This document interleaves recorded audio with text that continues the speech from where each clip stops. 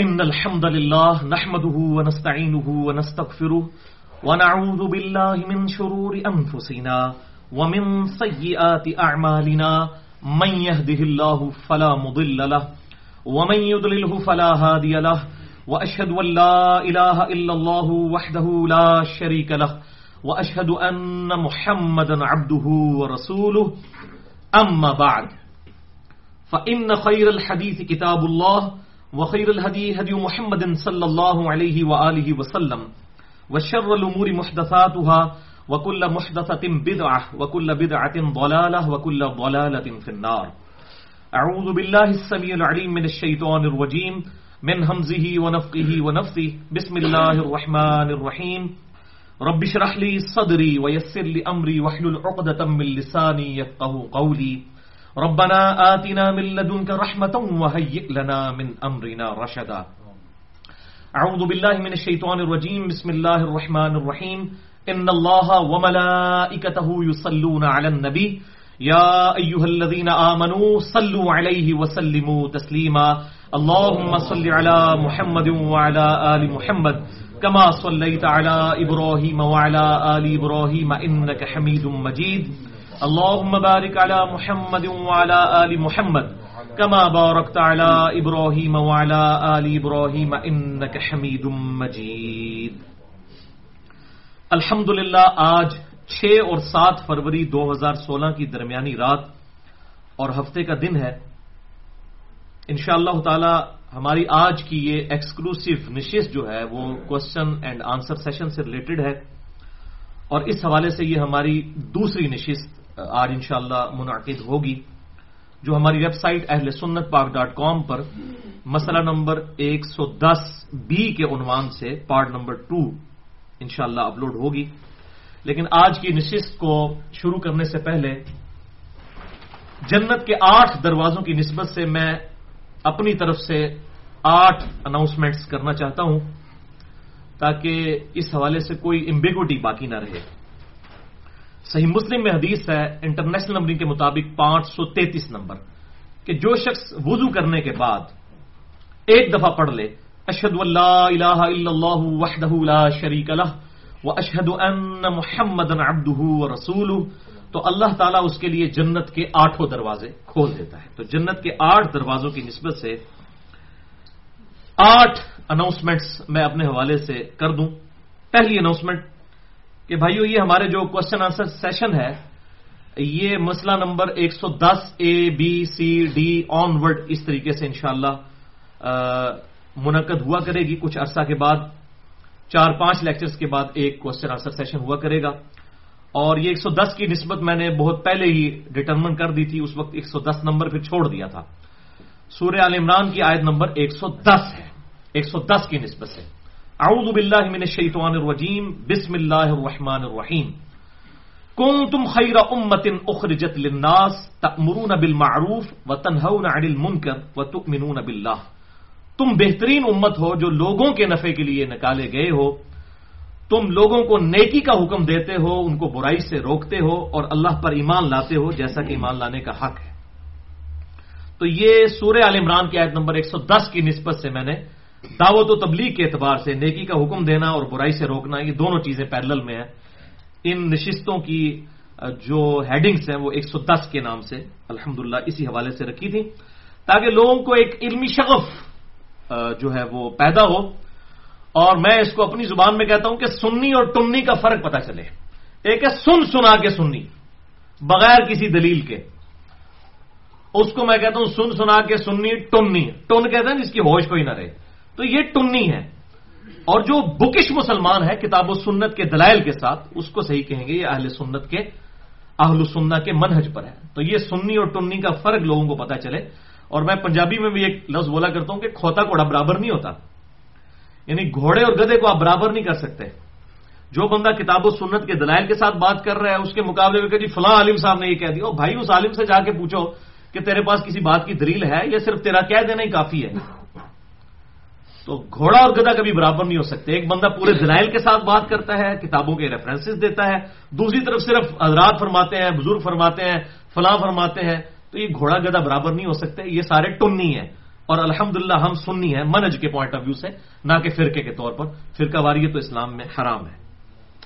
دوسری اناؤنسمنٹ اسی حوالے سے کہ ہماری جب پہلی نشست مسئلہ نمبر 110A ریکارڈ ہوئی تھی تو اس کے حوالے سے مجھے فیڈ بیک ملی تھی کہ یہ جو ہماری نشستیں ہیں ان میں جو سوالات کرنے والے ہیں وہ ڈائریکٹ سوال کر رہے ہوتے ہیں، تو بعض اوقات سوال کی ریکارڈنگ اس میں نہیں آتی. تو اس کا حل اب یہ نکالا گیا ہے کہ چٹ کے اوپر کوشچن لکھ کے دیں، میں اس چٹ کو پڑھوں تاکہ وہ سوال جو ہے وہ ریکارڈنگ کے اندر آ جائے، اس کی آواز بھی ریکارڈ ہو جائے تو لوگوں کو پتہ چل جائے کہ اس حوالے سے کیا سوال ہوا ہے. باقی جو میری ذات سے ریلیٹڈ جو چیزیں ہیں علماء کرائم کی طرف سے، مجرم علماء کی طرف سے جو الزامات لگائے گئے ہیں اس پہ میری علیحدہ سے نشستیں پوری ڈیٹیل 6.5-7 گھنٹے کی مسئلہ نمبر 124A B C اور D ریکارڈ ہو چکی ہیں. تو الگ سے بھی انشاءاللہ تعالی ایک میرا پرسنل انٹرویو بھی مسئلہ نمبر 110 کا ہی کسی ایک ورژن C D یا E F تک کوئی نہ کوئی انشاءاللہ 1-to-1 انٹرویو بھی اس حوالے سے ریکارڈ ہو جائے گا. اناؤنسمنٹ نمبر 3 کہ بھائیوں مجھ سے ای میل پہ بھی سوال کیا جا سکتا ہے. mirza_95@yahoo.com میرا ای میل ایڈریس ہے جس پہ میں روزانہ درجنوں اور بسا اوقات سینکڑوں ای میلز کے جواب فرقہ واریت کی لعنت سے بالاتر ہو کر دیتا ہوں، اور اکثر سوالات کے جوابات میں اپنے لیکچرز کے لنکس ہی بھیج دیتا ہوں، کیونکہ ایک سوال کا جواب دینا ایک پنڈورا باکس کھولنے والی بات ہے. مثلا اگر مجھ سے کوئی پوچھتا ہے کہ جی مسئلہ علم غیب کا اختلاف کیا ہے، تو بھائیوں یہ ایک لائن میں تو جواب نہیں دیا جا سکتا، اس کے اوپر تو اتنی بڑی تفریق ہے. تو میں نے اس کے اوپر کم از کم 3 گھنٹے کا لیکچر 2 نشستوں میں ریکارڈ کروائے ہیں مسئلہ نمبر 6A اور 6B کے عنوان سے. تو اکثر جو اختلافی مسائل ہیں اس پہ میرے لیکچرز ریکارڈ ہو چکے ہیں. 150 سے زیادہ لیکچرز ہیں. الحمدللہ اس وقت آپ گوگل پہ دنیا میں کہیں سے بھی میرے لیکچر کا نمبر لکھیں گوگل میں جا کے، مثلا آپ اگر لکھتے ہیں مسئلہ نمبر 130 تو اس کے سپیلنگ لکھیں 130 مسئلہ MAS اور آگے کوما اور ALAH، یہ سپیلنگ آپ لکھیں. ایون MAS بھی لکھ دیں تو آپ کو انشاءاللہ تعالی مسئلہ نمبر 130 اس پہ مل جائے گا. ایک تو ہماری ویب سائٹ پہ بھی آپ سرچ کا بٹن جو ہے رائٹ کارنر پہ بنا ہوا ہے، گوگل میں بھی جا کے لکھیں تو آپ صرف یہ اتنا یونیک ہے مسئلہ یعنی سوال جو ہے. تو اس پہ الحمدللہ ایک منفرد کام ہے، اور اس حوالے سے میرے علم کی حد تک جو مسلمانوں کے درمیان کنٹراورشل ایشوز ہیں کسی نے بھی اس کے اوپر ابھی تک وہ کام نہیں کیا، جو الحمدللہ ہماری ویب سائٹ کے ذریعے پوری دنیا کے اندر دعوت و تبلیغ کا کام شروع ہو چکا ہے. چوتھی اناؤنسمنٹ کہ بھائیو جو مجھے ای میل کرے تو کم از کم 3 سے 4 دن تک انتظار کرے، کیونکہ میری ای میلز جو ہیں وہ کو 2-4 نہیں ہوتی ہیں، سینکڑوں میں ہوتی ہیں، اور میں بڑی ذمہ داری کے ساتھ ای میلز کے جواب دیتا ہوں. اور بعض لوگ جو ہے وہ اپنا وہم نکالنے کے لیے 3-4 ای میلز مجھے پھینک دیتے ہیں، اور مجھے اس سے بڑی تکلیف ہوتی ہے. ایک ای میل بھیجیں، انشاءاللہ تعالی پوری ذمہ داری کے ساتھ اس کو پڑھ کے اس کا جواب دیا جائے گا. 3-4 دن انتظار کریں تاکہ آپ کو اس حوالے سے جواب مل جائے. اور یہ الحمدللہ میں اللہ تعالیٰ کا شکر ادا کرتا ہوں، اور بڑے لوگ ای میلز بھی کرتے ہیں کہ جی ہم بڑے بڑے علماء کو کرتے ہیں لیکن کبھی جواب نہیں آئے، لیکن آپ ذمہ داری سے جواب دیتے ہیں. یہ اللہ تعالیٰ کا شکر ہے کہ اللہ تعالیٰ نے ہمیں ای دعوت کے لیے، الیکٹرانک دعوت کے لیے چن لیا ہے.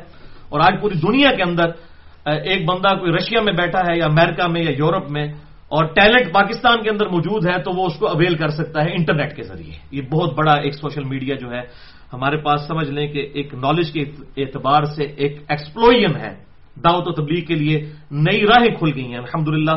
ہمیں مسلمانوں تک دعوت پہنچانی ہو یا غیر مسلموں تک، یہ بہت زبردست ایک سورس ہے سوشل میڈیا کا، چاہے وہ فیس بک ہو یا یوٹیوب ہو یا کوئی اور ہو الحمدللہ. اس حوالے سے تو پھر اکثر لوگ سوال کرتے ہوئے، جو تو پرانے لوگ ہیں وہ تو مطلب یہ نہیں لکھتے، لیکن نئے لوگ لکھتے ہیں جی فرقوں سے آپ نے بالا تر ہو کے جواب دینا ہے. تو بھائیوں میں الحمدللہ ہمیشہ فرقہ واریت سے بالا تر ہو کر ہی جواب دیتا ہوں.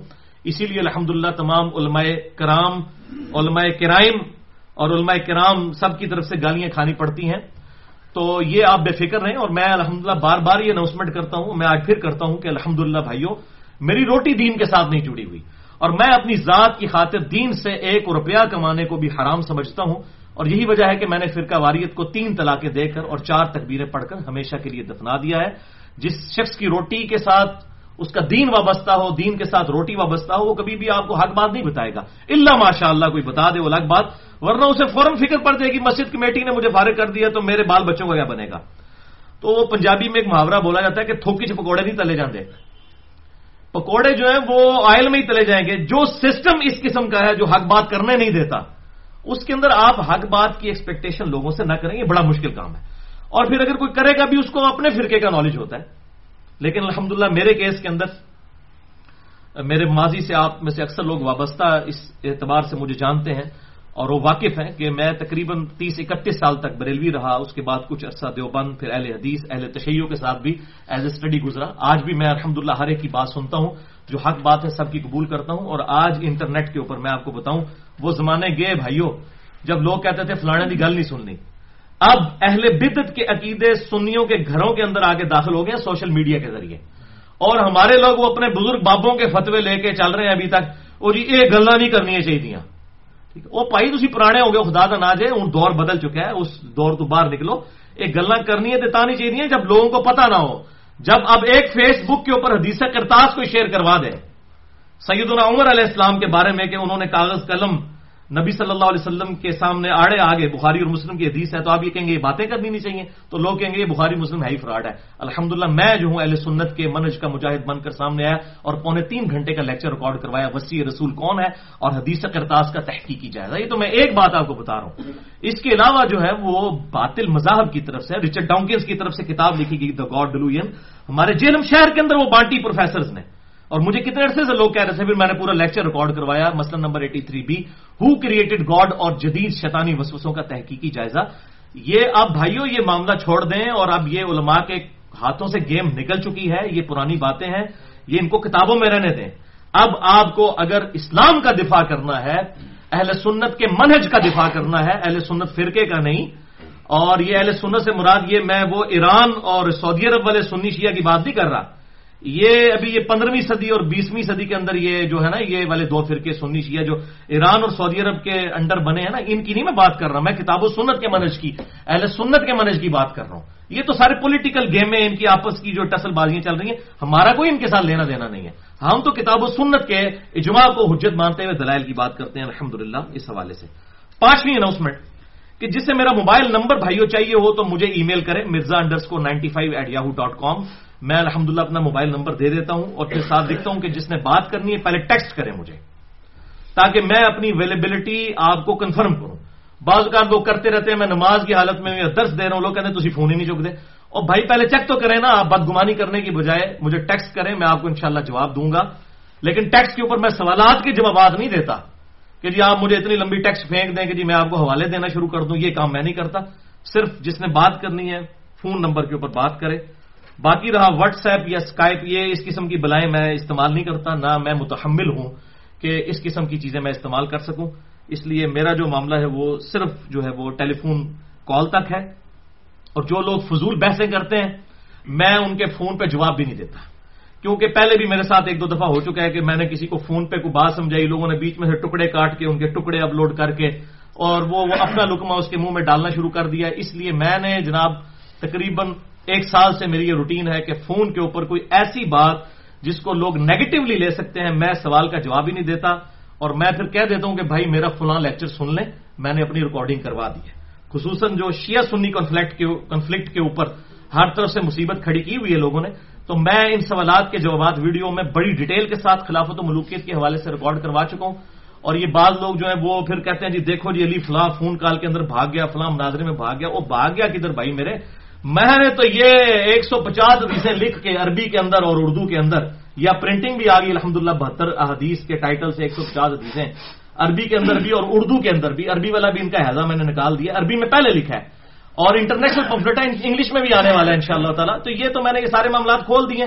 اب کوئی ہے جڑا تو یہ سارے علماء مل کے ان کا جواب دیں, ٹھیک ہے جی, بجائے یہ کہ ریٹن میں جواب دیں. یہ چیزیں سامنے آ چکی ہیں, بجائے یہ کہ جی وہ فلاں مناظرے شرازے والے معاملے میں ہمیں جو ہے اس معاملے میں معاف رکھیں, کیونکہ اس کا کوئی فائدہ نہیں ہوتا. نہ فون کے اوپر میں کنٹروورشل ایشوز کا جواب دیتا ہوں. 6ٹھی اناؤنسمنٹ میری طرف سے اس حوالے سے کہ میری ویڈیوز کے اوپر جو کمنٹس ہوتے ہیں فیس بک کے اوپر یا یوٹیوب کے اوپر, وہ میں ان کو دیکھتا ہی نہیں ہوں. میں صرف اپنی ای میل کا جواب دیتا ہوں mirza_95@yahoo.com.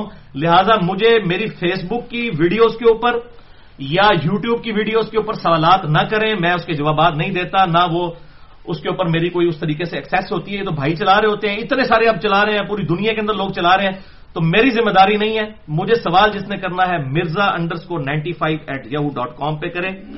اور میرے لیکچرز کے علاوہ جو پوسٹیں لگتی ہیں میں کسی کا کوئی ذمہ دار نہیں ہوں، کسی دوسرے کے لیکچر کا یا کسی کی پوسٹ کا، میں صرف اپنی ویڈیو کا رسپانسبل ہوں. اس میں اگر میں نے کوئی بات کی ہے تو میں صرف اس کی ذمہ داری اٹھاؤں گا، باقی میری کوئی ذمہ داری نہیں.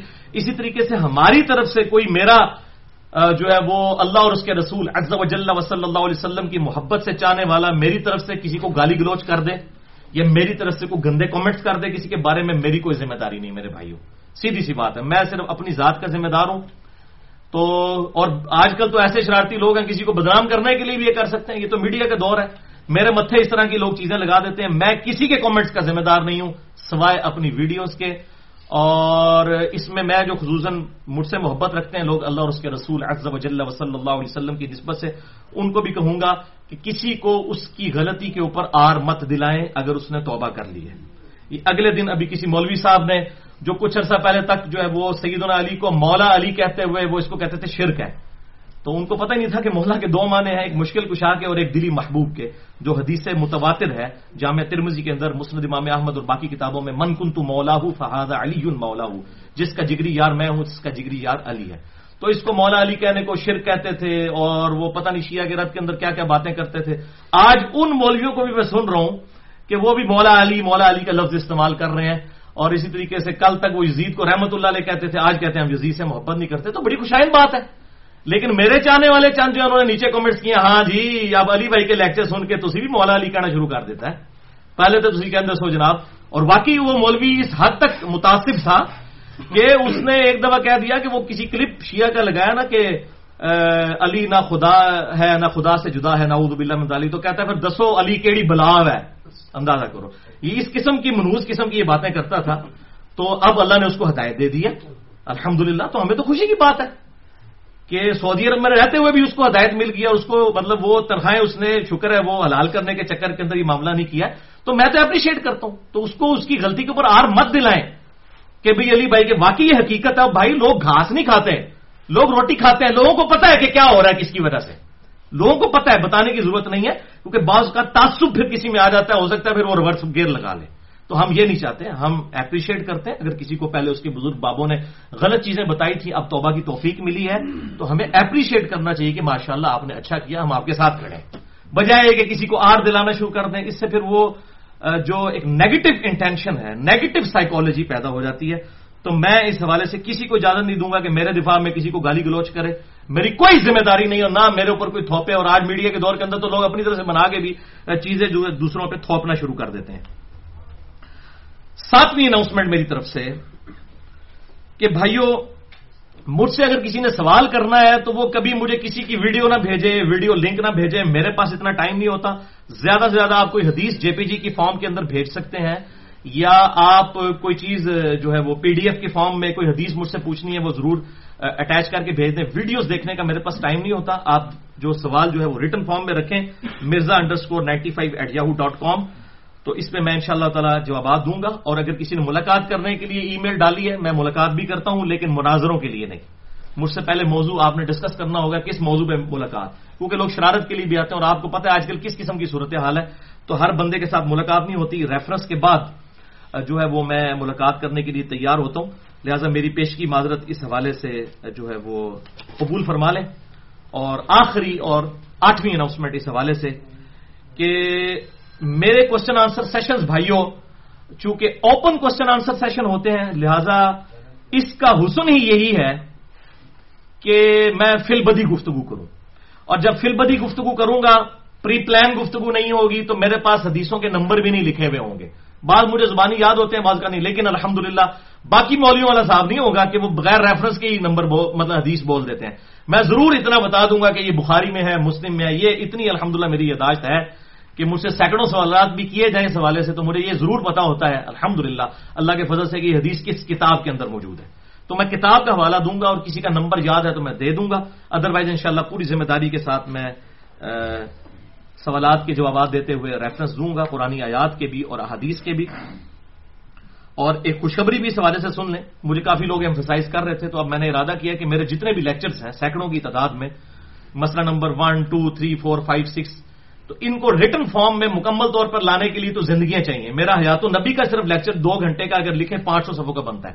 لیکن اب میں صرف یہ کرنے جا رہا ہوں، کچھ لوگوں سے میں نے ریکویسٹ کی ہے کہ وہ لیکچرز کہ میں اپنے پیڈز جو میرے پرسنل نوٹس ہیں جو صرف میں ہی پڑھ سکتا ہوں کیونکہ وہ صرف ہنٹس لکھے ہوتے ہیں، اس کے ذریعے ہم تمام لیکچرز کے PDF بنا دیں ایک پیج کے کہ میں نے حیات النبی کے لیکچر میں یہ آیات ڈسکس کی تھیں اور یہ حدیثیں بخاری مسلم کی، تاکہ ریٹن فارم میں ایک نوٹس آ جائیں، کیونکہ کئی لوگ ہیں جو یہ لیکچرز دیکھ کے اپنے لیکچرز تیار کرتے ہیں، ان کے پاس ریٹن میں بھی نوٹس انشاءاللہ تعالی اس حوالے سے آ جائیں گے، اور اس میں انٹرنیشنل نمبر بھی لکھ دیں گے تاکہ لوگوں کو آسانی رہے۔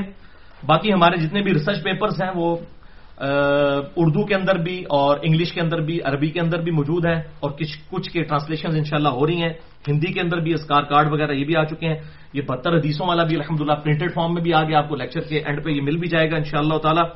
ahlsunnatpark.com پر مفت اویلیبل ہے، سچ پیپرز اور بکس والے پورشن میں ڈاؤن لوڈ کریں، اور میری طرف سے عام اجازت ہے کہ میرے جتنے بھی ریسرچ پیپرز ہیں لوگ اس کو چھاپ سکتے ہیں بغیر کسی تبدیلی کے، اور ویڈیوز بھی، اور اس طریقے سے یوٹیوب پہ بڑے لوگوں نے چینل بنائے ہوئے ہیں، عام اجازت ہے، کسی کو روکا ٹوکا نہیں جا سکتا۔ باقی ان ویڈیوز کے اوپر اگر کوئی گندی ہیڈنگ بنا دیتا ہے کوئی اس قسم کی تو میری کوئی ذمہ داری نہیں ہے، میں صرف اپنے الفاظ جو ہیں ان کا ذمہ دار ہوں، اور وہ الحمدللہ میں بڑی سوچ سمجھ کے بولتا ہوں، اگر کہیں پر غلطی ہو کٹنگ کر کے چڑھا دیتا ہوں۔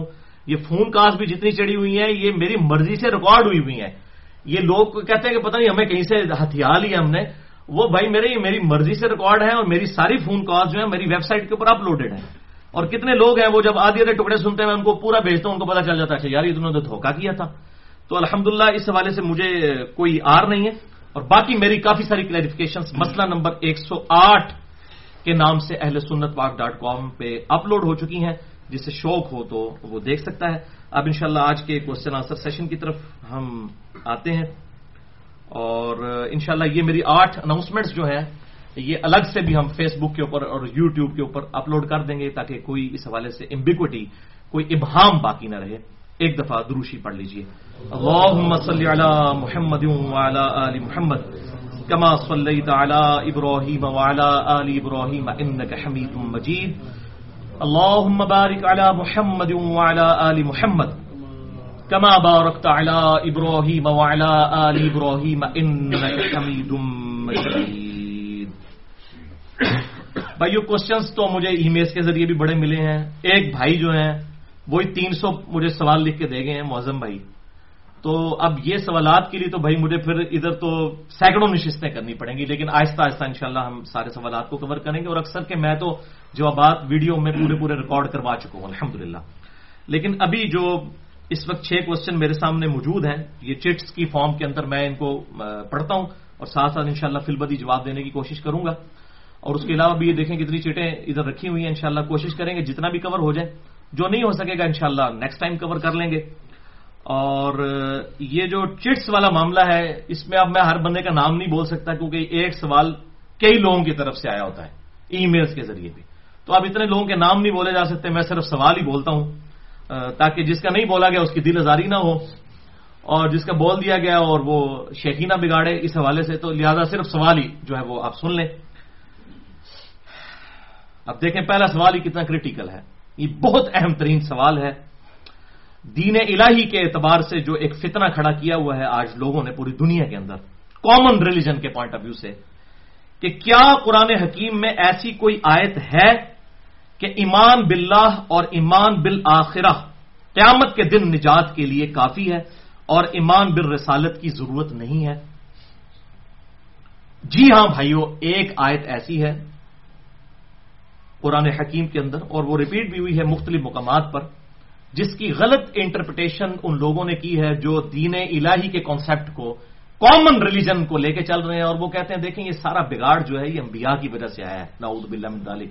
اگر ایک خدا کا کانسیپٹ رہتا تو خدا کو تو ہندو بھی مان رہے ہیں بھگوان کہہ کر، اور سائنٹسٹ بھی supreme being supernatural agency کہہ کر مانگ رہے ہیں، اس کو مان رہے ہیں، مسلمان اسے اللہ کہہ کے مان رہے ہیں، گورے اسے گاڈ کہہ کر مان رہے ہیں، اور اس طریقے سے جوز اور کرسچنس بھی اس کو مان رہے ہیں کسی نہ کسی فارم میں۔ یہ اختلاف جو ہے یہ پروفٹس کی وجہ سے شروع ہوا ہے کہ موسیز کو ماننے والے، موسیٰ علیہ السلام کو ماننے والے یہودی ہو گئے، جیزس کرائسٹ کو ماننے والے، عیسیٰ علیہ السلام کو ماننے والے عیسائی ہو گئے، محمد رسول اللہ صلی اللہ علیہ وسلم کو ماننے والے جو ہیں وہ مسلمان ہو گئے، اور اس طریقے سے وہ کہتے ہیں نعوذ باللہ من ذالک، یہ ان کا ہے کہ ایکسس آف ایول یہ ہے ایمان بالرسالت، نعوذ باللہ من ذالک۔ اور ظاہر ہے کہ جو بھی باطل فرقے دنیا میں موجود ہیں وہ ہمیشہ پلی جو ہے انہی دلائل کے ساتھ لیتے ہیں جو دلائل دنیا کے اندر جو ہے وہ الہامی کتابوں کے اندر موجود ہوتے ہیں. تو اس حوالے سے بھی ایک آیت قرآن میں ہے جسے آؤٹ آف کانٹیکسٹ یعنی سیاق و سباق سے ہٹا کر لیتے ہیں. وہ آیت قرآن حکیم میں سورۃ البقرہ کی ہے آیت نمبر 62. اب یہ دیکھیں یہ ہوتی ہے کرامت. میں نے کوئی نشان نہیں لگایا ہوا تھا, ڈائریکٹ میں نے کھولی ہے تو وہی آیت کھل گئی ہے. اس کو کہتے ہیں کرامت. یہ جائز کرامت جو ہم جس کو کرامت مانتے ہیں.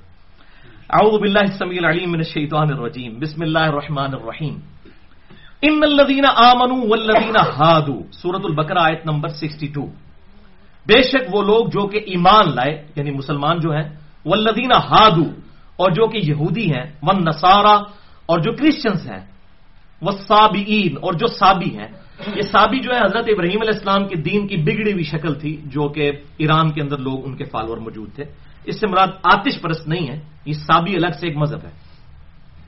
من آمن باللہ جو کوئی بھی ایمان لے آئے اللہ پر, والیوم الآخر اور آخرت پر, وعمل صالحا اور وہ نیک اعمال اختیار کر لے, فلہم اجرہم عند ربہم تو ایسوں کے لیے پھر ان کے رب کے ہاں اجر ہے. ولا خوف علیہم اور انہیں کوئی بھی خوف نہیں ہوگا, ولا ہم یحزنون اور نہ انہیں کوئی غم ہوگا. اب دیکھیں اس میں تو کلیئر کٹ یہ بات آئی ہے کہ 3 شرائط ہیں آخرت کی کامیابی حاصل کرنے کے لیے. اللہ پر ایمان نمبر 1, نمبر 2 آخرت پر ایمان اور نمبر 3 نیک اعمال. تو وہ اس آیت سے پری لیتے ہیں اور کہتے ہیں دیکھیں جی اس میں تو ایمان برسالت کی جو ہے وہ ذکر ہی کوئی نہیں موجود ہے, لہٰذا ایمان برسالت ضروری نہیں ہے. اب ہمارے بھولے بھائی کیا کر رہے ہوتے ہیں, وہ صحیح مسلم سے حدیث پیش کر رہے ہوتے ہیں کتاب الایمان سے کہ آپ صلی اللہ علیہ وسلم نے فرمایا جس یہودی اور عیسائی نے میرے بارے میں سن لیا کہ میں اللہ کا پیغمبر ہوں اور وہ مجھ پر ایمان نہ لایا تو وہ دوزخ میں جائے گا. وہ کہتے ہیں دیکھیں جی صحیح مسلم میں لکھا ہوا ہے کہ یہودی عیسائی دوزخ میں جائیں گے اگر رسول اللہ صلی اللہ علیہ وسلم پر ایمان نہ لائے. او میرے بھولے بھائیوں, وہ تو حدیثوں کو مانتے ہی نہیں, آپ ان کو حدیث والا کیوں پیش کر رہے ہیں. وہ کہتے ہیں یہ حدیثیں تو قرآن کے خلاف ہے, قرآن تو یہ نہیں کہہ رہا, ان کے بقول. تو اب اس کو سمجھ لیں یہ آیت جو ہے یہ آؤٹ آف کانٹیکسٹ کوٹ کی گئی ہے. یہ بنی اسرائیل کے ساتھ اللہ تعالیٰ کا خطاب ہے تقریباً 9 رکوعوں کے اوپر, جو کہ 5ویں رکوع سے سٹارٹ ہوتا ہے سورۃ البقرہ کے. اور اس کے سٹارٹ میں ہی یہ بات آ گئی ہے کہ اے یہودیوں, پرٹیکولرلی اہل کتاب, کہ ایمان لے آؤ اس کتاب کے اوپر جو ہم نے اپنے بندے خاص محمد رسول اللہ صلی اللہ علیہ وسلم پر نازل کی. اور سب سے پہلے تم تو کفر نہ کرو اس کتاب کا, یعنی تمہیں تو پتہ ہے کہ تورات اور انجیل کے اندر اس کی پریڈکشنز پروفیسیز موجود ہیں. تو ایمان بالرسالت کا ذکر تو اس پوری گفتگو کے سٹارٹ میں ہو چکا ہے کہ رسول اللہ صلی اللہ علیہ وسلم پر ایمان لاؤ, اس کتاب کے اوپر ایمان لاؤ. اب یہاں پر جو ہے یہ کانٹیکسٹ کے ساتھ ایمان بالرسالت کا پہلے ذکر ہو چکا اور یہ ذکر آگے آیا ہے. ایک تو یہ جواب. دوسرا یہ ہے کہ یہ جتنے بھی نبیوں کے ماننے والے لوگ ہیں اپنے اپنے ادوار کے اندر تو سب مسلمان تھے. یہودی اس وقت تک تو مسلمان تھے جب تک کہ حضرت عیسیٰ علیہ السلام مبعوث نہیں ہوئے ان میں اور انہوں نے عیسیٰ علیہ السلام کا انکار نہیں کیا. اس سے پہلے تو یہودی مسلمان تھے. جب عیسیٰ علیہ السلام کا انکار کیا تو وہ کافر ہو گئے. پھر حضرت عیسیٰ علیہ السلام کے جو ماننے والے مسلمان ہی تھے. جب محمد رسول اللہ صلی اللہ علیہ وسلم دنیا میں تشریف لائے تو جو لوگ ان کو مان لیا مسلمان باقی رہے, باقی لوگ پھر کافر ہو گئے کیونکہ انہوں نے ایک اور پیغمبر کا انکار کر دیا. لہٰذا اپنے اپنے ادوار میں تو سب کے سب لوگ مسلمان ہی رہے, لیکن جو پیغمبر آتے گئے جو انکار کرتا گیا وہ الگ ہوتا گیا. تو یہ بھی اس اعتبار سے اس کانٹیکسٹ میں بھی اس بات کو سمجھنے کی کوشش کریں. ایمان بالرسالت کا پہلے بھی ذکر ہو چکا ہے اور یہ آؤٹ آف کانٹیکسٹ بھی کوٹ ہوا ہے. اس کو آپ اس مثال سے سمجھیں کہ میں کہتا ہوں جی ڈاک خانے میں ٹیلی فون اور بجلی کے بل جو ہیں وہ صبح 9 سے لے کر 5 بجے تک جمع ہوتے ہیں سپوز. تو آپ اتوار والے دن پہنچ جاتے ہیں صبح 9 بجے, 10 بجے تک انتظار کرتے ہیں. آپ کہتے ہیں جی علی بھائی نے کہا تھا یہ جمع ہوتے ہیں بل, تو یہ تو کھلا ہی نہیں ہے ڈاکخانہ. تو بھائی اس کی دوسری شک یہ ہے کہ ادر دین اتوار, سنڈے کے علاوہ, اس کانٹیکسٹ میں اس کو سمجھنا ہے سنڈے کے علاوہ جو ہے بل جمع ہوتے ہیں. یہ دوسری شک ہوگی. آپ اس شک کو چھوڑ کے صرف کہیں گے 9 سے لے کے 5 تک جمع ہوتے ہیں, دوسری شرط کو کنسیڈر ہی نہ کریں تو آؤٹ آف کانٹیکسٹ ہے. اسی طریقے سے ایمان بالرسالت کا ذکر پہلے گزر چکا, وہ اسی طرح ہے جیسے کہ سنڈے والے دن چھٹی ہوگی. اور یہاں پر ایک جنرل چیز آئی کہ ایمان باللہ اور ایمان اللہ پر کیا ہے, اس لانے کا حق یہ ہے کہ آپ اس کے تمام پیغمبروں کو مانیں. یہ نہیں ہے افتؤمنون ببعض الکتاب وتکفرون ببعض, کتاب کے کچھ حصے کو مان لو کچھ کو نہیں مانتے. اور پھر یہ تو قرآن کے اندر آیا نا, قرآن باقی چھوڑ دیں گے آپ؟ باقی قرآن تو نہیں چھوڑیں گے. قرآن نے آپ کو یہ بتایا نا کہ جو اللہ پر یوم آخرت پر ایمان لے اور نیک امال کرے اس کے لیے بخشش ہے، تو قرآن ہی نے تو باقی کہا ہے کہ جو ہے وہ ایمان بالرسالت بھی لانا ضروری ہے۔ اس حوالے سے آپ دیکھیں سورہ آل عمران میں جو آیت ہے بڑی مشہور، سورہ آل عمران آیت نمبر 31، اعوذ باللہ من الشیطان الرجیم قل ان کنتم تحبون اللہ فاتبعونی یحببکم اللہ۔ اے محبوب صلی اللہ علیہ وسلم ان سے فرماؤ کہ اگر تم اللہ سے محبت کا دعویٰ رکھتے ہو تو پھر میری اتباع کرو، محمد رسول اللہ صلی اللہ علیہ وسلم کی، پھر اللہ تم سے محبت کرے گا اور تمہارے گناہوں کو بھی معاف فرما دے گا۔ تو اللہ کی محبت کا تقاضا محمد رسول اللہ صلی اللہ علیہ وسلم کی اتباع ہے، تو یہ بھی تو آیت ہے نا، اس آیت کو بھی تو مانے نا۔ اسی طریقے سے آیا سورہ نساء کی آیت نمبر 80 میں من یطع الرسول فقد اطاع اللہ، جس نے رسول اللہ کی اطاعت کی گویا اس نے اللہ کی اطاعت کی۔ اب یہ بھی اس سے بھی بڑی چیز ہے۔ اور اب اس حوالے سے بڑی سخت ایک اور آیت مبارکہ بھی موجود ہے، سورہ النساء کی آیت نمبر 51 اور 52، یہ چھٹے پارے کے اندر پہلے صفحے کے اوپر یہ آیت مبارکہ موجود ہے، جو مسئلہ نمبر 35 جو منکرین حدیث کے فتنے کا تحقیقی جائزہ، اس کے اندر میں نے اس آیت کو الحمدللہ کوٹ کر دیا تھا، پارہ نمبر 6 کے پہلے صفحے پر سورہ نساء کی آیت نمبر 51 اور 52۔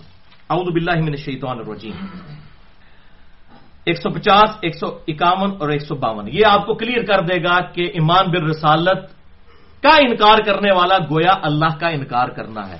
لہذا وہاں جو سورۃ البقرہ میں آیا نا کہ اللہ پر ایمان لاؤ، اس میں امپلائڈ ہے کہ اللہ پر ایمان لاؤ، اس کے فرشتوں پر ایمان لاؤ، اس کے پیغمبروں پر ایمان لاؤ، اس کی کتابوں پر ایمان لاؤ۔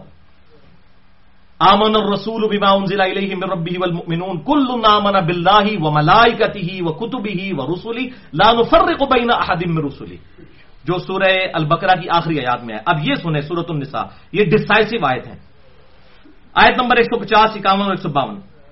ان الذین یکفرون باللہ، بے شک وہ لوگ جو کفر کرتے ہیں اللہ کے ساتھ، ورسلہ اور اس کے رسولوں کے ساتھ، اب دیکھنا رسول کا ذکر بھی ہے، اللہ کے ساتھ کفر کرتے ہیں اس کے رسولوں کے ساتھ، وَيُرِيدُونَ أَن يُفَرِّقُوا بَيْنَ اللَّهِ وَرُسُلِهِ، اور وہ چاہتے ہیں کہ اللہ اور اس کے رسولوں کے درمیان فرق ڈال دیں، کہ اللہ کو مانیں گے رسولوں کو نہیں مانیں گے۔ ایک ہے رسولوں کے درمیان فرق، وہ وہاں پر آیا سورہ آل عمران کے اندر اور سورۃ البقرہ میں، لا نفرق بین احد من رسلی۔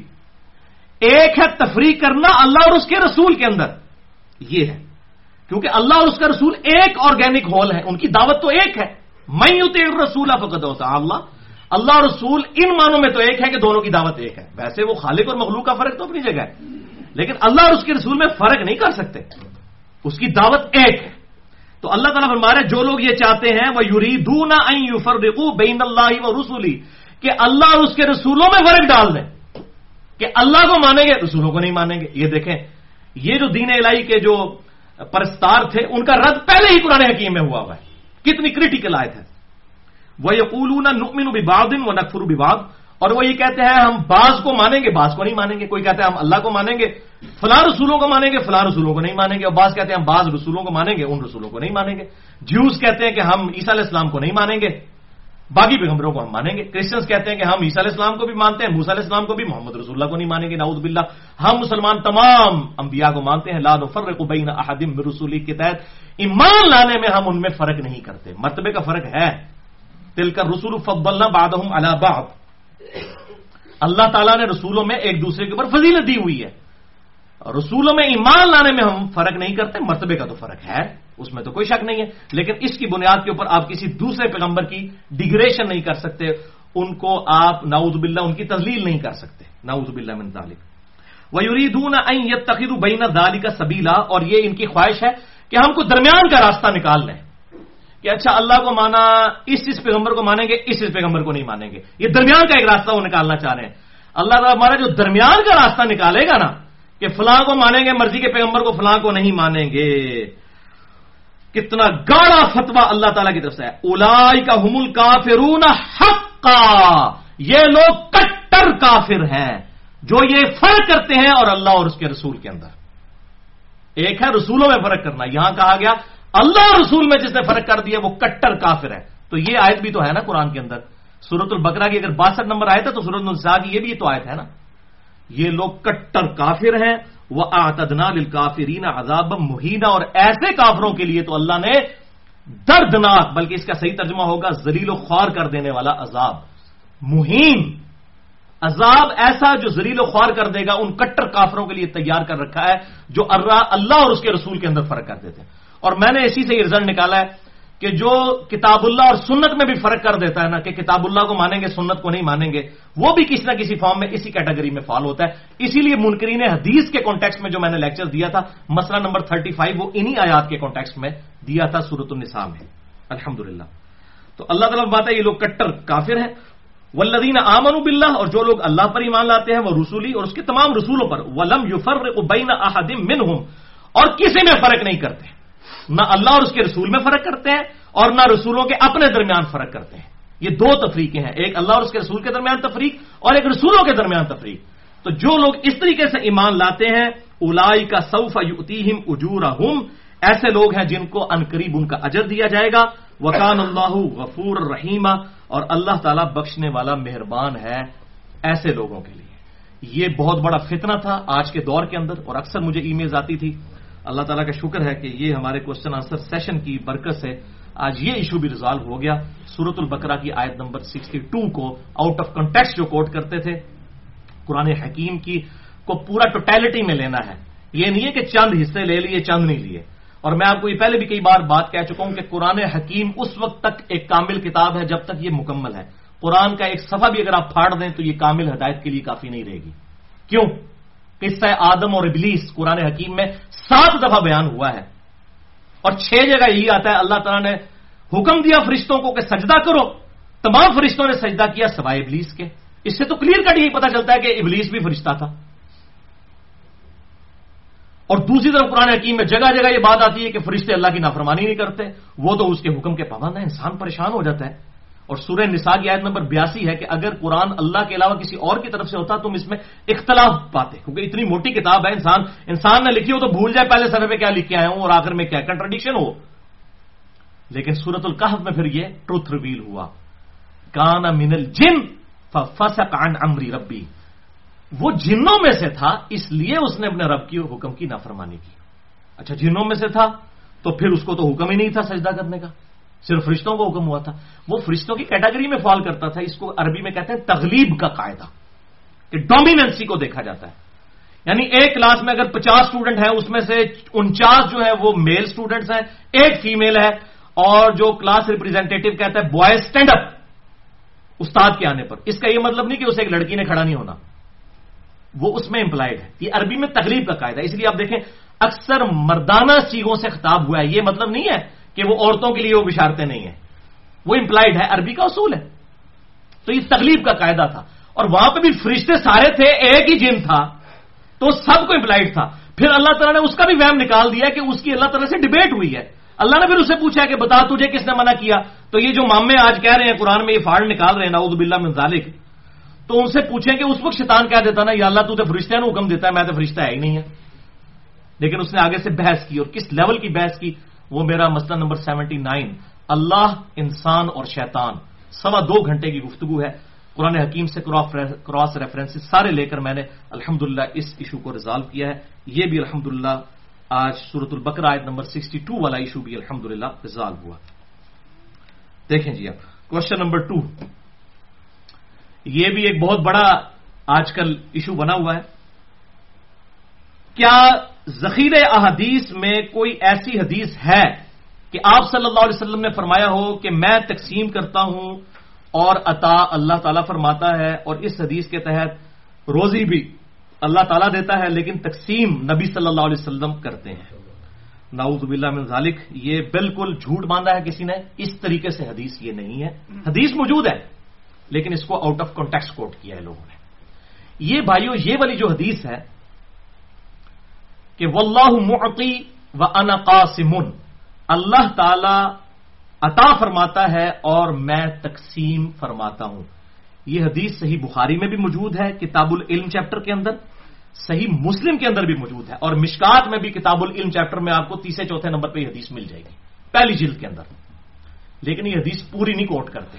یہ پوری حدیث اس طرح ہے کہ حضرت معاویہ بن ابی سفیان رضی اللہ تعالیٰ عنہ روایت کرتے ہیں کہ رسول اللہ صلی اللہ علیہ وسلم نے ارشاد فرمایا کہ اللہ تعالیٰ جس کے ساتھ بھلائی کا ارادہ فرماتا ہے اسے دین کی فقہ عطا فرما دیتا ہے. فقہ کہتے ہیں ٹرو انڈرسٹینڈنگ کو. یہ فقہ حنفی فقہ شافعی والی فقہ نہیں ہے. فقہ کہتے ہیں ٹرو انڈرسٹینڈنگ کو. ٹرو انڈرسٹینڈنگ یہ نہیں ہے کہ قرآن کہہ رہا ہے ایاک نعبد و ایاک نستعین اور آپ کہہ رہے ہیں یا علی مدد. یہ ٹرو انڈرسٹینڈنگ نہیں ہے. کتاب و سنت کے مطابق انڈرسٹینڈنگ اختیار کرنا. بخاری اور مسلم کے الفاظ ہیں کہ اللہ تعالیٰ جس کے ساتھ بھلائی کا ارادہ فرماتا ہے اسے دین کی فقہ عطا فرما دیتا ہے، اور عطا فرمانے والا اللہ ہے، میں تو صرف تقسیم کرتا ہوں. کیا مطلب؟ کہ اللہ تبارک و تعالیٰ جس کے ساتھ بھلائی کا ارادہ فرماتا ہے اسے دین کی سمجھ عطا فرما دیتا ہے. یہ تو اللہ عطا فرماتا ہے کسی کو دین سمجھ آ جائے، اور میں دین صرف تقسیم کرتا ہوں. یعنی آن دا بہاف آف آل بائٹی اللہ، مجھے اللہ تعالیٰ نے دنیا میں ٹرو ریپرزینٹیٹو اپنا بنایا ہے. دین اسلام میں سکھاؤں گا، باقی توفیق کے کسی کو بات سمجھ آ جائے یہ اللہ کی طرف سے. اب اندازہ کریں، احمد بریلوی صاحب نے پورا شعر لکھ دیا، رب ہے معطی یہ ہے قاسم، رزق اس کا ہے کھلاتے یہ ہے. اب معطی اور قاسم کا لفظ اسی سے اٹھایا، بخاری اور مسلم سے اٹھایا. لیکن میں اکثر کہتا ہوں آدھا سچ بڑا خطرناک ہوتا ہے. پورا جھوٹ ہو نا تو کوئی نقصان دہ نہیں ہے، آدھا سچ اور آدھا جھوٹ یہ بہت بڑی مصیبت ہے.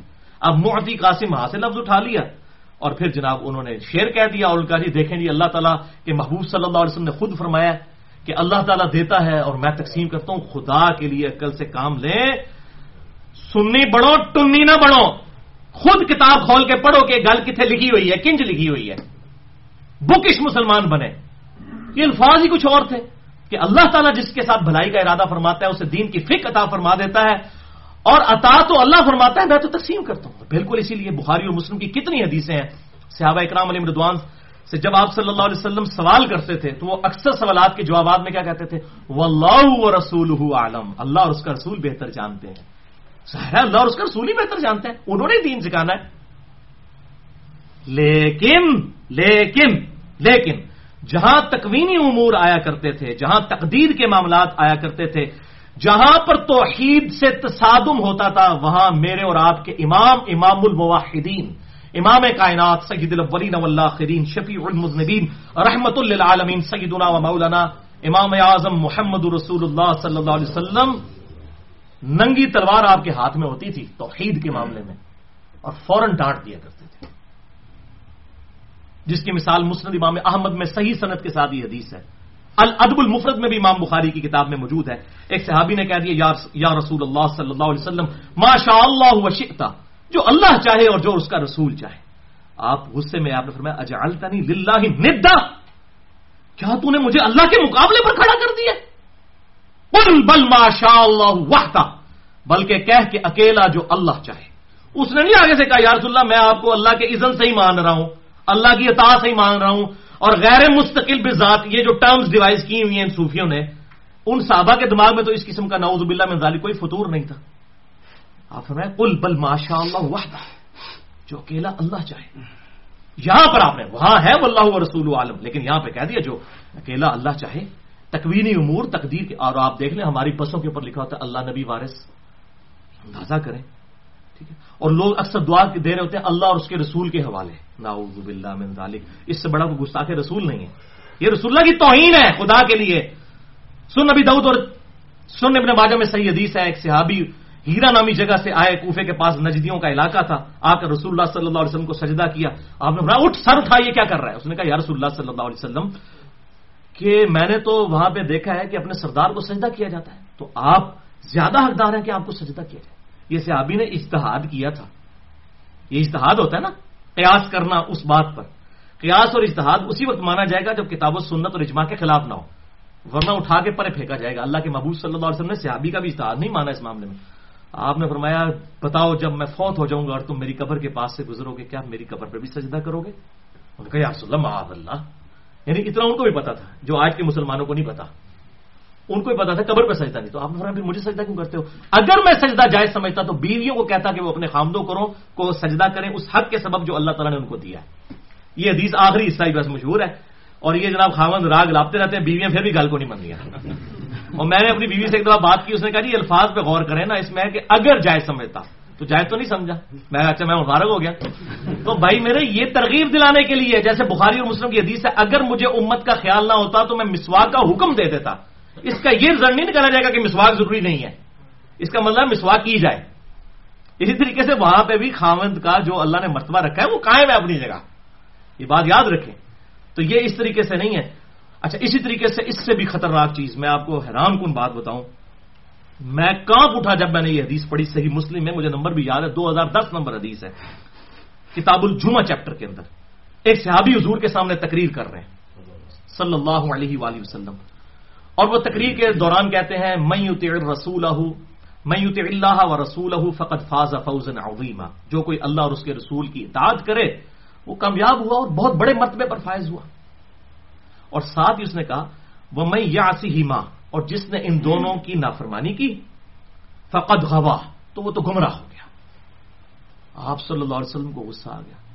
آپ صلی اللہ علیہ وسلم نے فرمایا بئس الخطیب انت, کتنا برا خطیب ہے تو نے یہ کیوں کہا ومن یعصہما, تجھے کہنا چاہیے تھا ومن یعص اللہ ورسولہ, جس نے اللہ اور اس کے رسول کی نافرمانی کی. تو نے یہ کیوں کہا کہ جس نے ان دونوں کی نافرمانی کی؟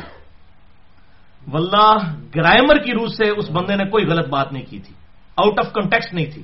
میں آپ کو ترجمہ کر کے بتاتا ہوں. جو کوئی اللہ اور اس کے رسول کی اطاعت کرے وہ کامیاب ہو گیا, اور جو ان دونوں کی نافرمانی کرے وہ گمراہ ہو گیا. اس جملے میں کون سا شرک ہے بتائیں مجھے, لٹریچر کے پوائنٹ آف ویو سے, آؤٹ آف کانٹیکسٹ بھی نہیں ہے.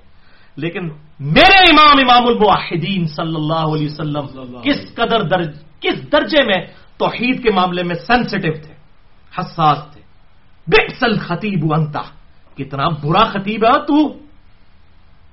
قل من یعص اللہ ورسولہ فقد ضل ضلالا بعیدا, یا فقد غوا, جو اللہ اور اس کے رسول کی نافرمانی کرے. اب ان کا لادہ کرو یہ نہ کوئی ان دونوں. انہوں نے نہیں آگے کہا یا رسول اللہ صلی اللہ علیہ وسلم میں کوئی تو, بلکہ ان سے تو آپ گمان بھی نہیں کر سکتے وہ خدا کا نظریہ رکھتے ہوں گے نبی صلی اللہ علیہ وسلم کے لیے. اب یہ حدیثیں مسلم شریف میں موجود ہیں لیکن ٹنیوں کو نہیں پتا, کیونکہ سنی بنیں گے, بکش سنی بنیں گے تو پتا چلے گا.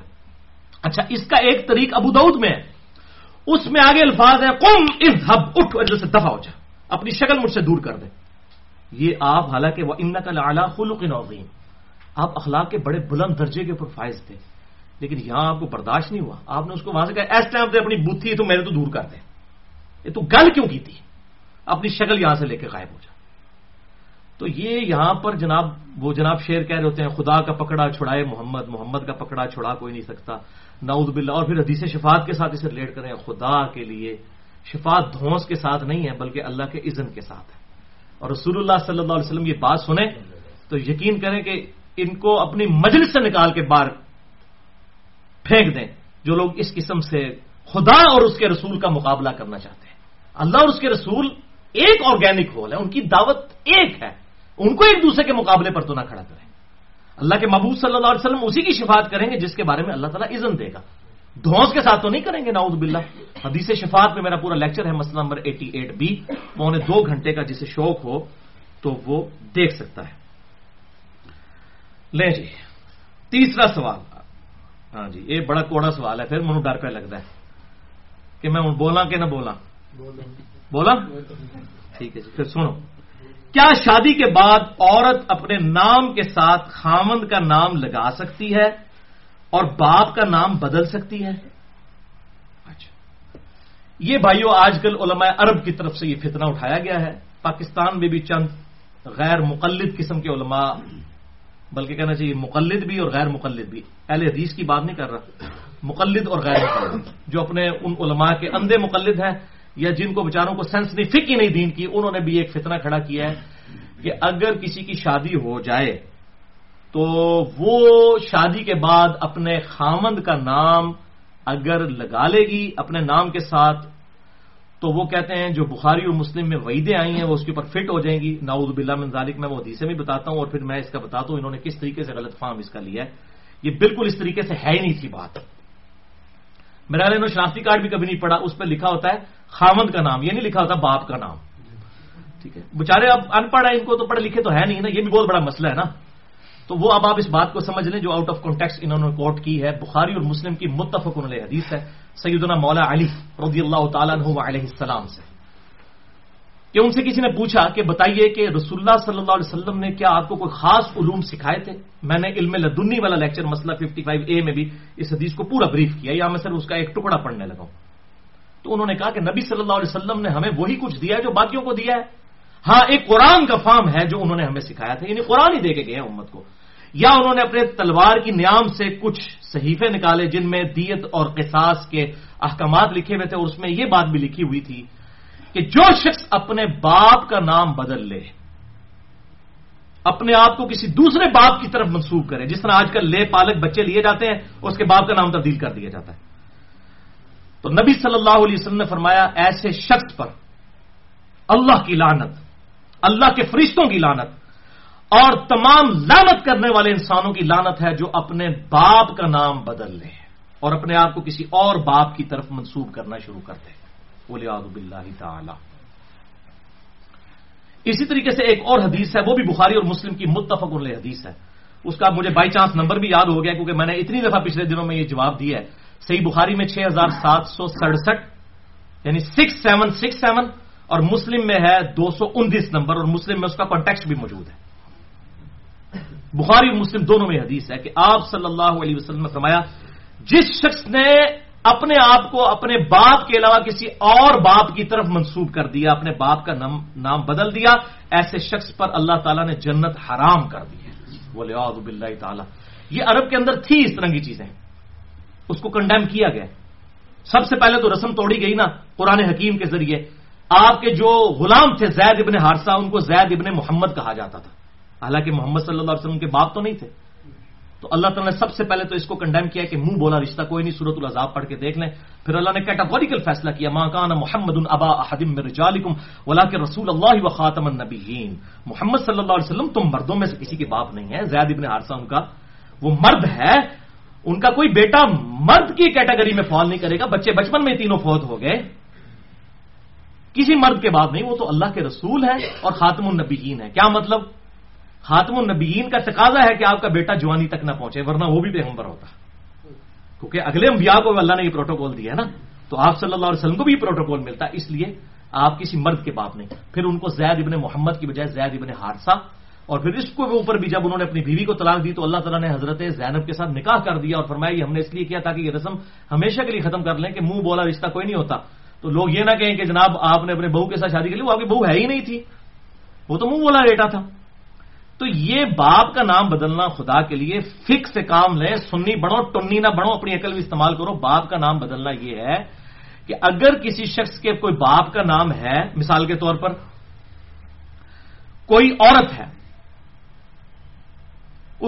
اس کا نام ہے عائشہ بنت خالد، عائشہ خالد کی بیٹی، اب سپوز اس کی شادی جو ہے وہ کسی جو ہے وہ عمر نامی لڑکے کے ساتھ ہو جاتی ہے، تو اگر اب وہ عائشہ عمر لکھ دیتی ہے اپنے آپ کو، پہلے عائشہ خالد تھی اب عائشہ عمر، تو یہ باپ کا نام نہیں بدلا اس نے، باپ کا نام تب بدلا جائے گا جب وہ لکھے عائشہ بنت عمر، یا وہاں پہ بھی والد کی نام کی جگہ اس کا عمر، تو کوئی بیوقوف ہوگا یہ لکھے گا؟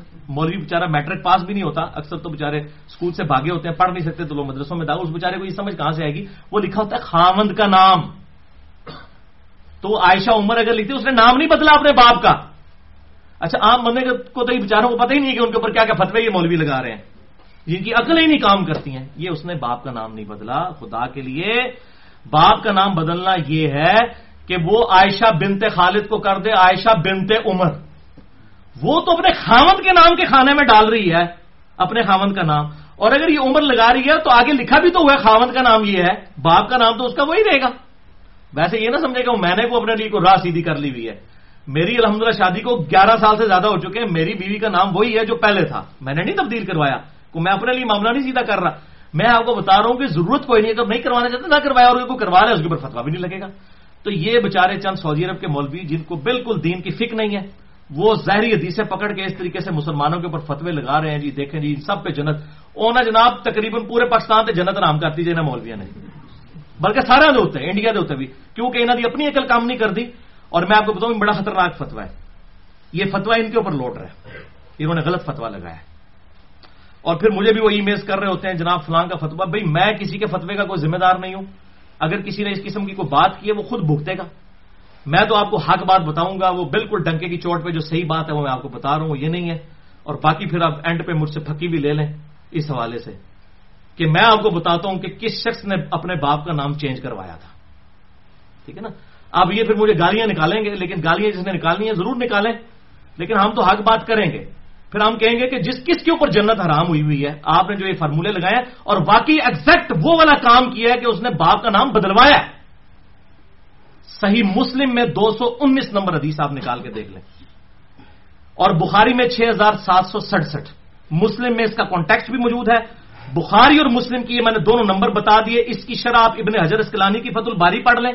بخاری 6767 کی, 67 کی, اور مسلم میں امام شرف الدین نووی المتوفا 676 ہجری, جو آخری درجے تک سنیت کا دفاع کرتے ہیں, چاہے ان کو جھوٹ بھی بولنا پڑ جائے نا کسی معاملے کے اندر, تو وہ کوئی اس معاملے میں حیا نہیں کرتے. ہم ان کی غلطیاں اللہ کے سپرد کرتے ہیں, لیکن میں نے دیکھا ہے وہ بالکل باطل تعویلات بھی کر جاتے ہیں سنیت کا دفاع کرتے ہوئے. لیکن یہاں پہ انہوں نے بھی کوئی باطل تعویل نہیں کی, شرف الدین نووی نے بھی. اسی طریقے سے ابن حجر اسقلانی المتوفا 852 ہجری فتح الباری میں کھول دیں, انہوں نے بتایا ہے کہ اس امت کے اندر پہلی دفعہ کس نے باپ کا نام چینج کروایا ہے. اور اب میں علماء عرب سے پوچھوں گا, اور پاکستانی جو ان کے تنخواہ دار ہیں, کہ اب اس کے اوپر تم دوزخ واجب کرواتے ہو کہ نہیں, اور جنت حرام کرواتے ہو کہ نہیں. اب یہ تمہارا امتحان ہے اس معاملے میں.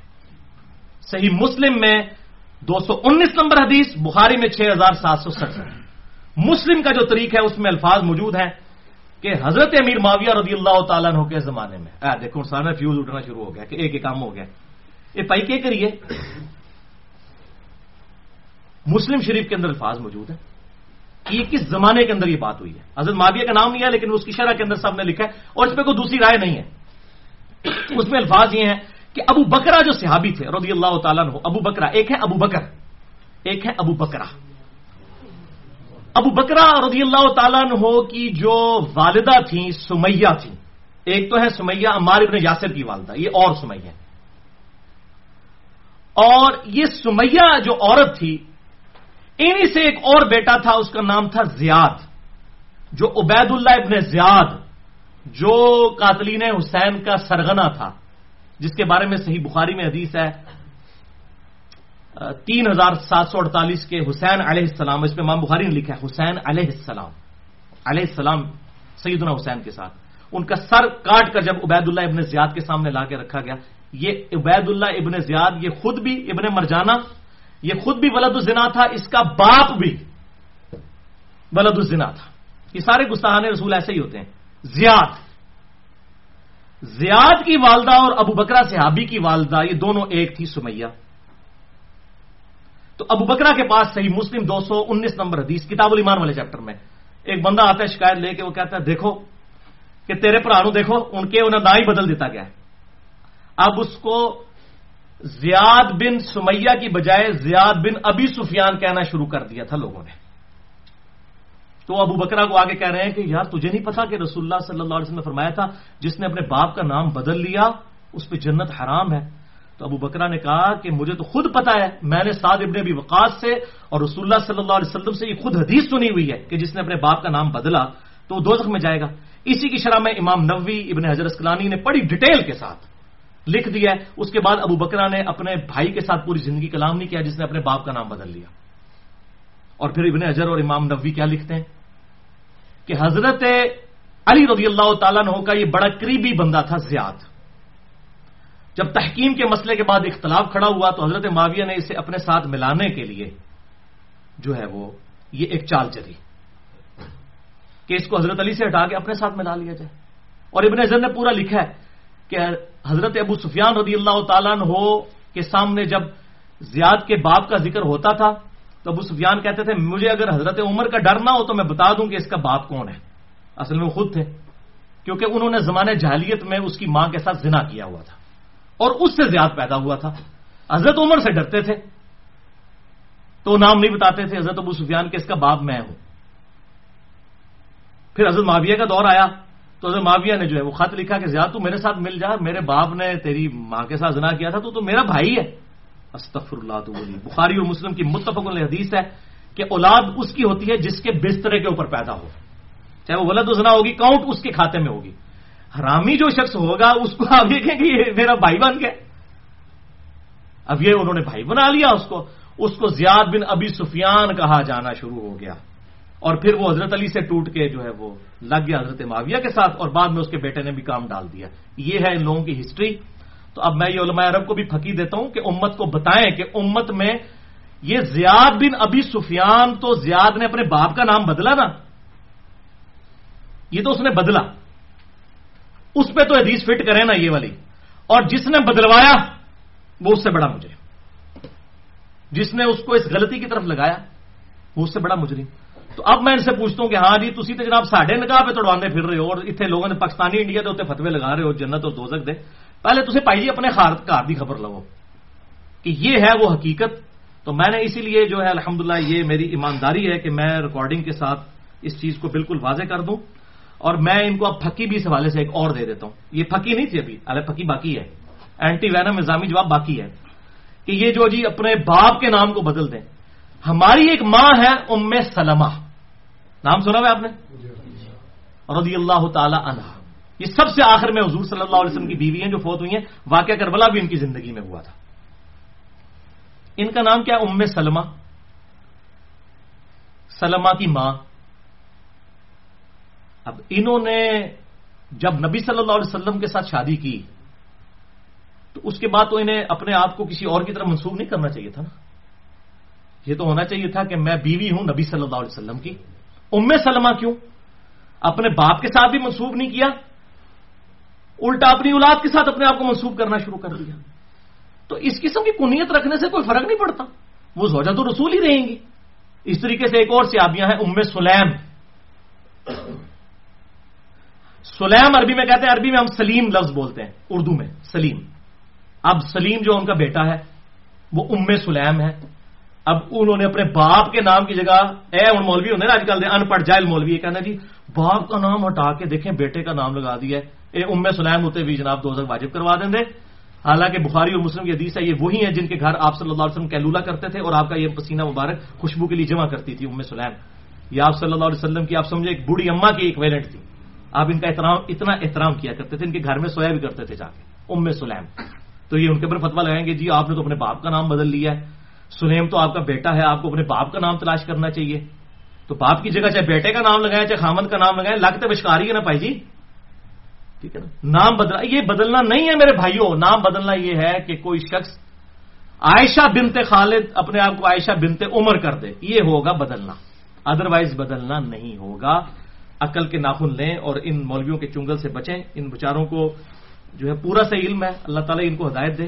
اب اس ریکارڈنگ کے بعد پھر انہوں نے مجھے گالیاں نکالنی ہیں کہ یار علی نے ایک اور گل دس دیتی ہے. بھائی اسی تو دساں گے کہ بلا دے اللہ نے چھڑ دیتی تواڈے اوتے، حق گل کریں گے بھائی جی، بالکل صحیح کریں گے. منو گالاں کڈنے دی بجائے سب سے پہلے امام بخاری کو نکالیں، پھر امام مسلم کو نکالیں، پھر امام ابن حجر کو نکالیں، پھر امام نووی کو نکالیں. میرا نمبر تو بھائی بات جاننا ہے، چور تو پہلے چور دی ماں نو مارو. تو یا میں کلیئر کٹ کہنا کہ تسی سارے سنی نہیں ہو، ٹنی ہو، اپنے بابیا بزرگوں کے پیچھے چل رہے ہو. اصل سنی ہے بندہ ہے جڑا تمہیں کتاب و سنت کے مرد سے کتاب سے حوالہ دیتا ہے. جائیں کھولیں بخاری کی شرح 6767 پڑھیں اور مسلم 219 کی شرح پڑھ لیں، آپ کو پتہ چلے گا اس امت میں سب سے پہلے یہ بدعت کس نے جاری کی، اور دوزخ والی بدعت کہ باپ کا نام چینج کروا دیا. زیاد کا نام جو ہے زیاد بن ابی سفیان کر دیا معاویہ بن ابی سفیان نے. یہ انہوں نے یہ کام کیا ہے. ٹھیک ہے جی، تو یہ میں نے الحمدللہ اس حوالے سے حق بھی ادا کر دیا. اب آ جائے جی چوتھا کوشچن آج کا. مسند امام احمد اور المستدرک للحاکم کی صحیح پروننسیشن کیا ہے؟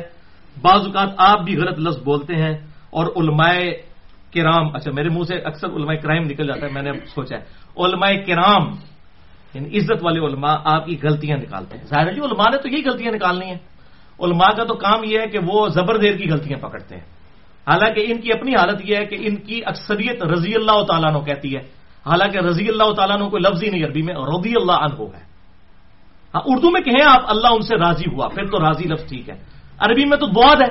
امام کعبہ کی پروننسیشن سن لیں، ولضالین غیر المغضوب علیہم ولضالین آمین. تو یہ رضی اللہ تعالیٰ عنہ کو رضی اللہ تعالیٰ عنہ کہتے ہیں. یہ پروننسیشن اس کو ہم کہتے ہیں لحن جلی. लहन जली सिर्फ जबर जेर की गलती नहीं होती है, प्रोनाउंसिएशन के वर्ड्स की गलती भी लहन जली होती है। मसलन अगर कोई कहता है उल का मतलब है कह दीजिए, इसको अगर मैं काफ कश से पढ़ता हूं जो अक्सर लोग कहते हैं कुल, इसका मतलब है खा लो अल्लाह एक है, उसका मतलब है कह दो अल्लाह एक है। अब इस किस्म की गलतियां भी तो होती हैं। काफ और काफ का फर्क करना, हा और हा का फर्क करना, सीन स्वाद और था का फर्क करना, ये सारे के सारे फर्क जो है ये भी तो लहने जली हैं। सिर्फ जबर जेर की गलतियां निकालते हैं। और जबर जेर की गलतियां, मुझे अगले दिन एक बंदे ने ईमेल की, एक बरेलवी आलिम को आपको फातिहा खल्फुल इमाम वाला लेक्चर दिया। उन्होंने कहा कि जनाब देखें ये इन्होंने उबादा इब्ने सामत पढ़ दिया, ये लफ्ज सामित है। और भाई सामत हो या सामित हो, हदीस तो वही रहनी है ना भाई। और ये हो जाता है, उर्दू में हम पढ़ रहे होते हैं इस किस्म की गलतियां मैंने की, फिर मैंने उसको फकी भी दे दी। मैंने कहा तुम्हारे सारे उलमा कैटेगोरिकली अहमद रजा खान बरेलवी कहते हैं, रजा लफ्ज ही नहीं है, लफ्ज है रिजा, मर्जी। मुझे एक मौलवी बताओ जो रिजा लफ्ज बोलता हो। ना तो मैं भी रजा ही बोलते हैं हम, रजा। अब मैं गलती निकालनी शुरू कर दूं, मैं तो सारे बरेलवियों को एक कलम से फारग कर दूंगा, इनके सारे मौलवियों को जो कहते हैं अहमद रजा बरेलवी साहब, ये है अहमद रिजा। तो सारे फारग हो जाएंगे। इस किस्म की गलतियां निकालना ये हमें अल्हम्दुलिल्लाह पता होती है, लेकिन हम उर्दू में चूंकि बोल रहे होते हैं। अब लफ्ज है मुहम्मद सल्लल्लाहु अलैहि वसल्लम, लेकिन हम जब बोलते हैं आम में तो हम मोहम्मद कह देते हैं, हालांकि ये भी लहने जली है। हा को हा नहीं बोल सकते, लेकिन उर्दू में जब बोल रहे होते हैं इस तरह काम चल जाता है। उर्दू में हम लफ्ज बोलते हैं मुहब्बत, बोलते हैं कि नहीं? मुहब्बत, ये लफ्ज मुहब्बत नहीं है, लफ्ज है महब्बत, मीम पे जबर है, इसीलिए महबूब लफ्ज होता है, महब्बत। अब एक बंदा मुझे कहे जी मुझे अल्लाह और उसके रसूल से मोहब्बत है, और हम यही कहते हैं बड़ी मोहब्बत है, और मैं को नहीं, देखो जी ये मोहब्बत नहीं दुश्मनी होगी, इसने लफ्ज ही बदल दिया। और मौलवियों खुदा दा नाजे अकल दे नाखुन लोबो, केड़ी जनाब तुसी चीज़ां जेड़ी केड़ी साइंस सानू पढ़ाण लगे हो, तुहानू कुछ भी नहीं पता। हाले तुहानू साइंस दा ही नहीं पता, तुहानू हाले तक यही नहीं पता कि अंग्रेजी मुसलमाना दी जुबान है या गैर मुसलमान दी।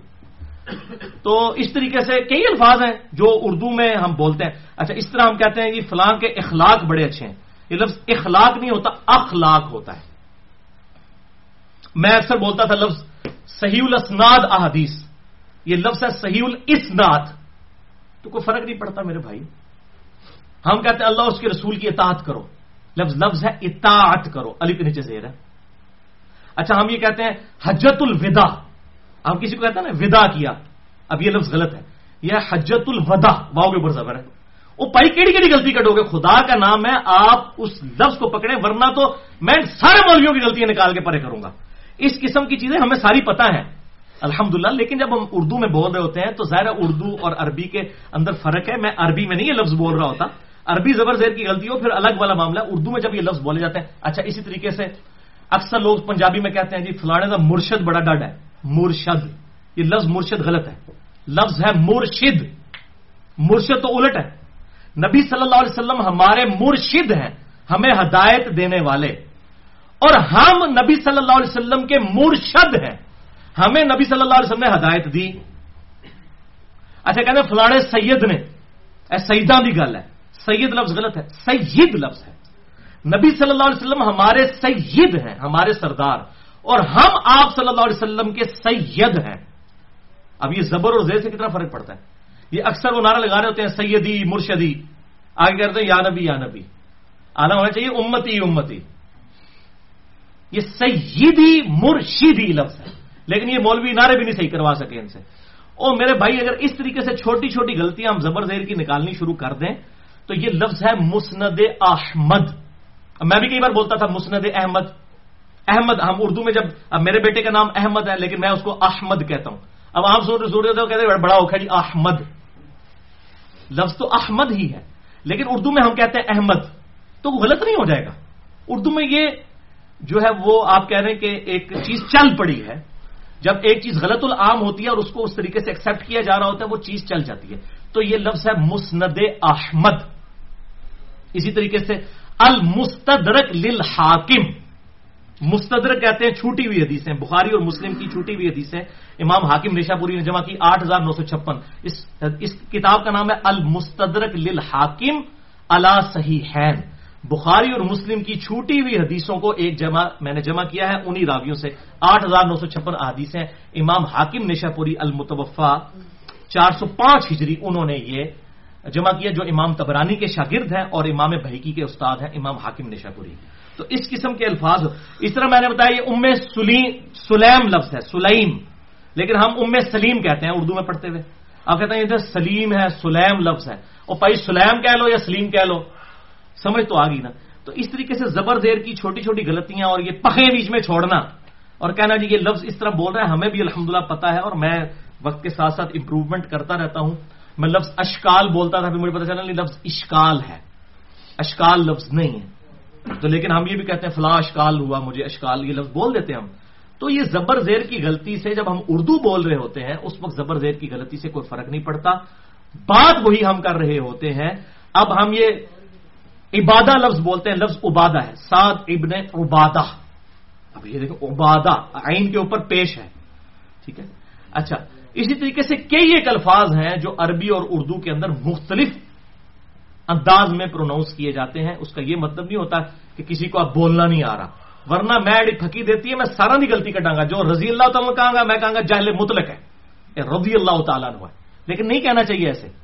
کیوں وہ جاہل مطلق ہوں؟ ٹھیک ہے، اس کا مقصد سمجھ آ رہا ہے، وہ یہی کہہ رہے دعا دینا چاہ رہا ہے، ٹھیک ہے. تو وہ اب میں کہہ دیتا تھا رحمہ اللہ تعالی، تو مجھے بتایا گا نہیں یہ رحمہ اللہ تعالی ہے، رحمہ اللہ تعالی نہیں ہے. تو اب اس کی چاہیے کوئی بھی کر لے. اب یہ الفاظ جب ہم بول رہے ہوتے ہیں اس طریقے سے غلطی اگر اردو زبان میں آ جاتی ہے بولتے ہوئے، اس سے یہ نہیں ہوتا کہ کوئی کسی بندے کی جہالت ہے، ورنہ یہ سب کے سب جاہل. آپ ذرا مولویوں کی لسٹ دیں، میں ان کی تقریروں سے آپ کو اس قسم کی پروننسیشن کی غلطیاں نکال کے بتاؤں گا. اب میں غلطیاں لے کے یہ کہوں گا یہ اب ان کی آپ نے کوئی بات نہیں سنی ہے تو یہی سارے جاہل مطلب ہے. اس طرح نہیں ہوتا. یہ چھوٹے چھوٹے الفاظ کے جو فرق ہوتے ہیں ان کو سمجھنا چاہیے، یہ اس طرح لفظ نہیں ہوتا. 5واں سوال اب دیکھ لینا، یہ عمران بھائی کا سوال آ گیا. عمران بھائی نے میری جان مصیبت پا دیتی ہوئی ہے. کیا نماز ہاتھ چھوڑ کر پڑھنا یعنی ارسال الیدین کرنا، جیسے ہم ربنا کا الحمد کہہ کے ہاتھ چھوڑ دیتے ہیں، اس حالت میں قیام کرنا نماز کا ثابت ہے؟ تو بھائیو اب یہ سوال جو ہے وضع الیدین یعنی ہاتھوں کو باندھنا اور ارسال الیدین یعنی ہاتھوں کو چھوڑ دینا، تو یہ بھائیو دونوں طریقے سنت سے ثابت ہیں. اور جب سنت کی ہم بات کرتے ہیں تو سنت میں حدیث موقوف بھی شامل ہوتی ہے اور حدیث مرفوع بھی، یعنی صحابہ کا عمل بھی شامل ہوتا ہے بشرطے کہ باقی صحابہ ان کو غلط نہ کہہ دیں. اگر باقی کہیں گے پھر ہم اتفاق دیکھیں گے، جیسے کہ معوذتین کے معاملے میں ابن مسعود رضی اللہ تعالیٰ عنہ کے ساتھ باقی لوگوں کا اختلاف تھا اور ان کا رجوع بھی ظاہر شامل ثابت ہو جاتا ہے کیونکہ ان سے تواتر سے جو قرات آئی ہے امام حفص کی اس میں معوذتین موجود ہے. تو صحابہ کا اجماع حجت ہے یا کسی انڈیویجول صحابی کی بات بھی حجت ہو سکتی ہے اگر باقی لوگ مخالفت نہ کریں. مخالفت آ جائے پھر ہم دیکھیں گے جمہور کی رائے کیا ہے. تو ارسال الیدین یعنی ہاتھ چھوڑ کر نماز پڑھنا نبی صلی اللہ علیہ وسلم سے بھی ایسی حدیثیں ملتی ہیں لیکن کوئی اصول محدثین پر ثابت نہیں ہے. ایک حدیث ہے سنن طبرانی کے اندر کہ نبی صلی اللہ علیہ وسلم کبھی قیام میں ہاتھ چھوڑ کر نماز پڑھا کرتے تھے، کبھی ہاتھ باندھ کر، لیکن اس میں خصیب الجحدر راوی جو ہے خصیب بن جحدر یہ راوی جو ہے یہ کذاب راوی ہے، اس لیے اصول محدثین پر یہ روایت صحیح نہیں ہے. لیکن امیر المؤمنین سیدنا ابو بکر الصدیق رضی اللہ تعالی عنہ و علیہ السلام کے نواسے اور سیدنا زبیر رضی اللہ تعالی عنہ و علیہ السلام کے بیٹے اور نبی صلی اللہ علیہ وسلم کے صحابی جن کے بارے میں صحیح بخاری میں آتا ہے نبی صلی اللہ علیہ وسلم نے خود اپنے مبارک ہاتھوں سے ان کو گٹھی دی تھی. عبداللہ ابن زبیر رضی اللہ تعالی عنہ سیدہ عائشہ کے بھانجے اسما بنت ابی بکر کے بیٹے، خود بھی صحابی کے بیٹے، صحابی کے نواسے، اور عام صحابی نہیں، حضرت ابو بکر مولا ابو بکر علیہ السلام خلیفۃ الرسول ان کے نواسے ہیں. اور بیٹے ہیں زبیر رضی اللہ تعالیٰ عنہ کے جو عشرہ مبشرہ میں شامل ہیں. یہ کوئی عام آدمی ہے عبداللہ ابن زبیر رضی اللہ تعالیٰ عنہ. اور آپ کو حیرانگی ہوگی عبداللہ ابن زبیر وہ صحابی ہیں کہ جو ہم سب سے زیادہ میں نے رفع الیدین والے لیکچر میں مسئلہ نمبر 70B میں بھی ان کی حدیث پیش کی تھی کہ عطا بن ابی رباح رحمہ اللہ جو تابعی تھے، ان کو کسی نے رفع الیدین کرتے ہوئے دیکھا. سنن کبری البیہقی میں حدیث ہے صحیح سند کے ساتھ. یہ امام ابو حنیفہ کے استاد ہیں عطا بن ابی رباح، اور امام حنیفہ سے تاریخ بغداد میں صحیح سند کے ساتھ یہ روایت ہے کہ میں نے عطا بن ابی رباح سے افضل شخص روئے زمین پر نہیں دیکھا. اور اس میں امپلائڈ ہے کہ اگر کسی صحابی کو دیکھا ہوتا تو اس کا نام لیتے. اسی سے میں کہتا ہوں کہ امام حنیفہ رحمہ اللہ المتوفی 150 ہجری وہ تابعی نہیں ہے، تبع تابعی ہیں، کیونکہ انہوں نے خود کہا میں نے عطا بن ابی رباح سے افضل شخص کوئی نہیں دیکھا. صحابی کوئی بھی ہوتا ان سے تو افضل ہوتا عطا بن ابی رباح. ان کو کسی نے رفع الیدین کرتے ہوئے دیکھا، سنن کبری البیہقی میں موجود ہے. مسئلہ نمبر 70B میرا سن لیں، رفع الیدین سے متعلق فرقہ وارانہ نظریات کا تحقیقی جائزہ. اور پوچھا بتائیے کہ آپ یہ رکوع میں جاتے وقت اور رکوع سے اٹھتے وقت رفع الیدین کیوں کرتے ہیں؟ تو عطا بن ابی رباح نے کہا کہ میں نے عبداللہ ابن زبیر رضی اللہ تعالیٰ عنہ کو بھی ایسے کرتے ہوئے دیکھا تھا، تو میں نے ان سے پوچھا کہ آپ رکوع میں جاتے وقت اور رکوع سے اٹھتے وقت رفع الیدین کیوں کرتے ہیں؟ تو انہوں نے کہا کہ بیٹا میں نے اپنے نانا ابو بکر صدیق رضی اللہ تعالیٰ عنہ کو بھی دیکھا تھا کہ وہ رکوع میں جاتے وقت اور رکوع سے اٹھتے وقت رفع الیدین کرتے تھے، تو میں نے بھی ان سے پوچھا تھا کہ آپ یہ کیوں کرتے ہیں؟ تو انہوں نے مجھے بتایا کہ میں نبی صلی اللہ علیہ وسلم کو میں نے دیکھا کہ آپ صلی اللہ علیہ وسلم رکوع میں جاتے وقت اور رکوع سے اٹھتے وقت رفع الیدین کرتے تھے، اس لیے میں رفع الیدین کرتا ہوں. اس حدیث سے اہل السنہ یہ پلی لیتے ہیں کہ عطا بن ابی رباح کے زمانے تک یہ چیز اسٹیبلش تھی کہ یہ رفع الیدین منسوخ نہیں ہے. اگر منسوخ ہوتا تو وہ چھوڑ دیتے. عطا بن ابی رباح نے کس سے سیکھی نماز؟ عبداللہ ابن زبیر سے. عبداللہ ابن زبیر نے کس سے سیکھی؟ ابو بکر الصدیق سے، اور انہوں نے رسول اللہ صلی اللہ علیہ وسلم سے. اب یہاں سے رفع الیدین نکالتے ہیں، لیکن جب ہم عبداللہ ابن زبیر کا حوالہ دیتے ہیں کہ ہاتھ چھوڑ کے وہ نماز پڑھتے تھے، پھر ہاتھ پاؤں کانپنا شروع ہو جاتے ہیں ان کے. المصنف ابن ابی شیبہ میں صحیح سند کے ساتھ انٹرنیشنل نمبر کے مطابق 3950 نمبر حدیث ہے، جو شیخ زبیلی زئی صاحب نے بھی اپنے توضیح الاحکام میں لکھا ہے کہ حدیث بالکل صحیح ہے. بعد میں انہوں نے تعویل کی، لیکن وہ اس تعویل کا رد میں نے الحمدللہ کر دیا ہوا ہے. آج بھی میں بیان کر دوں گا، بالکل باطل تعویل تھی. تو انہوں نے بھی لکھا یہ حدیث بالکل صحیح ہے کہ عبداللہ ابن زبیر رضی اللہ تعالیٰ عنہ نماز میں ارسال الیدین کرتے تھے، ہاتھ چھوڑ کر نماز پڑھا کرتے تھے. اب عبداللہ ابن زبیر نے کیا خود نماز ایجاد کی ہے؟ صحابی تھے. کس سے سیکھی؟ ابو بکر صدیق سے، اور انہوں نے نبی صلی اللہ علیہ وسلم سے. لہذا یہ انڈائریکٹلی چین ثابت ہوتی ہے ارسال یدین والی. اچھا، اب اس میں ایشو یہ کھڑا ہو جاتا ہے، وہ کہتے ہیں کہ جی ہو سکتا ہے کہ عبداللہ ابن زبیر کو پتہ ہی نہ ہو کہ ہاتھ باندھنا سنت ہے. ہاں، تواڈے منڈے نو پتا ہے، تواڈے مولویوں نو تنخواہ داراں نو پتا ہے کہ ہاتھ باندھنا سنت ہے کہ چھوڑنا. عبداللہ ابن زبیر نو نہیں پتا، جنہیں ابو بکر صدیق تو انہوں نے نماز سیکھی ہے علیہ السلام رضی اللہ تعالیٰ عنہ. تو اس کی پھکی بھی سن لیں. سنن ابی داؤد میں حدیث ہے، عبداللہ ابن زبیر کہتے ہیں کہ نبی صلی اللہ علیہ وسلم ہمیں نماز کی حالت میں یہ حکم دیتے تھے کہ ہم دایاں ہاتھ بائیں کے اوپر رکھیں، یا یہ الفاظ ہیں کہ دایاں ہاتھ بائیں پہ رکھنا سنت ہے. یہ الفاظ ہے. عبداللہ ابن زبیر کو پتا ہے کہ دایاں ہاتھ بائیں پہ رکھنا سنت ہے. اب ان سے تو سنت ڈھکی چھپی کوئی نہیں تھی. جو میرا موقف ہے کہ ہاتھ باندھنا بھی سنت ہے، ہاتھ چھوڑ کر بھی یہ سنت بڑا سٹرانگ ہے. یہ بہت موقف سٹرانگ ہے، ورنہ دوسرا موقف بڑا خطرناک ہے. میرے پاس شیخ زبیر صاحب کے کچھ جو ہے وہ شاگرد اور معتقد لوگ آئے، انہوں نے میرے ساتھ اس معاملے پہ بحث کی. میں نے کہا جی ایک ایسا صحابی جسے یہ پتا ہے کہ دایاں ہاتھ بائیں پہ رکھنا سنت ہے اور وہ پھر بھی ہاتھ چھوڑ کر نماز پڑھ رہا ہے، تو اس کا کیا رزلٹ نکلتا ہے؟ ایک رزلٹ تو یہ نکلے گا کہ ہاتھ باندھنا منسوخ ہو چکا ہے، تبھی تو ہاتھ چھوڑ کے نماز پڑھ رہے ہیں نا. اس کو اب یہ تو نہیں کہیں گے ان تک حدیث نہیں پہنچی، وہ تو خود روایت کر رہے ہیں اور صحیح حدیث ہے سنن ابی داؤد میں. شیخ زبیر صاحب نے اس پہ صحت کا حکم لگایا ہوا ہے. اچھا، یہ تو سیدھا سیدھا رزلٹ نکلتا ہے. یا دوسرا پھر ساڈے والا مان لو کہ وہ بھی سنت تے اے بھی سنت. تسی روندے پہ ہو گئے رکوع کے بعد ہاتھ باندھنے چاہیے کہ نہیں؟ بھائی پہلے والے ہاتھ باندھنے پہلے سنبھالو، وہ بھی اتوں پہ جانا جائے. تسی رکوع دے بعد والی گل دی کر کرو جڑی کہ سعودی عرب دے مولویاں نے بدعت شروع کر دیتی ہے، انہوں چھڈو. پہلے والے پہلے سنبھالو کہ پہلے والا بھی بچتا ہے کہ نہیں. ابن زبیر رضی اللہ تعالیٰ عنہ خود راوی ہے کہ دایاں ہاتھ بائیں پہ رکھنا سنت ہے، اور پھر وہ خود ہاتھ چھوڑ کے نماز پڑھتے ہیں. تو اس کے دو ہی معنی ہوں گے، یا تو یہ ہاتھ چھوڑنا جو ہے یہ ہے بعد والی سنت اور ہاتھ باندھنے والی سنت منسوخ ہے، یا دوسرا یہ ہے کہ یہ دونوں طریقے سنت ہے. اور مصنف ابن ابی شیبہ میں پورا باب ہے ان صحابہ اور تابعین کا بیان جو ہاتھ باندھ کر نماز پڑھتے تھے. پھر اس کے بعد باب ہے ان صحابہ اور تابعین کا بیان جو ہاتھ چھوڑ کر نماز پڑھتے تھے. Clear cut. شیخ زبیر صاحب نے کہا اس سے مراد رکوع کے بعد ہاتھ چھوڑنا ہے، حالانکہ امام ابن ابی شیبہ نے اس پہ باب باندھا ہے ان صحابہ اور تابعین کا بیان جو ہاتھ چھوڑ کر نماز پڑھتے تھے، اور ان کا بیان جو اس میں رکوع کے پہلے اور بعد کا ذکر ہی نہیں انہوں نے کیا، وہ تو قیام کی بات کر رہے ہیں. اچھا، لیکن انسان تو پھر غلطی کھا جاتا ہے نا. اب شیخ زبیر صاحب کو جب الیاس گھومن کا سامنا ہوا تو انہوں نے دوسرے رسالے میں اور بات کر دی. الیاس گھومن صاحب نے یہ پلی لی کہ جی جو چیپٹر پہلے باندھے جاتے ہیں نا وہ حدیثیں منسوخ ہوتی ہیں اور بعد والی جو ہے اس کی ناسخ ہوتی ہیں.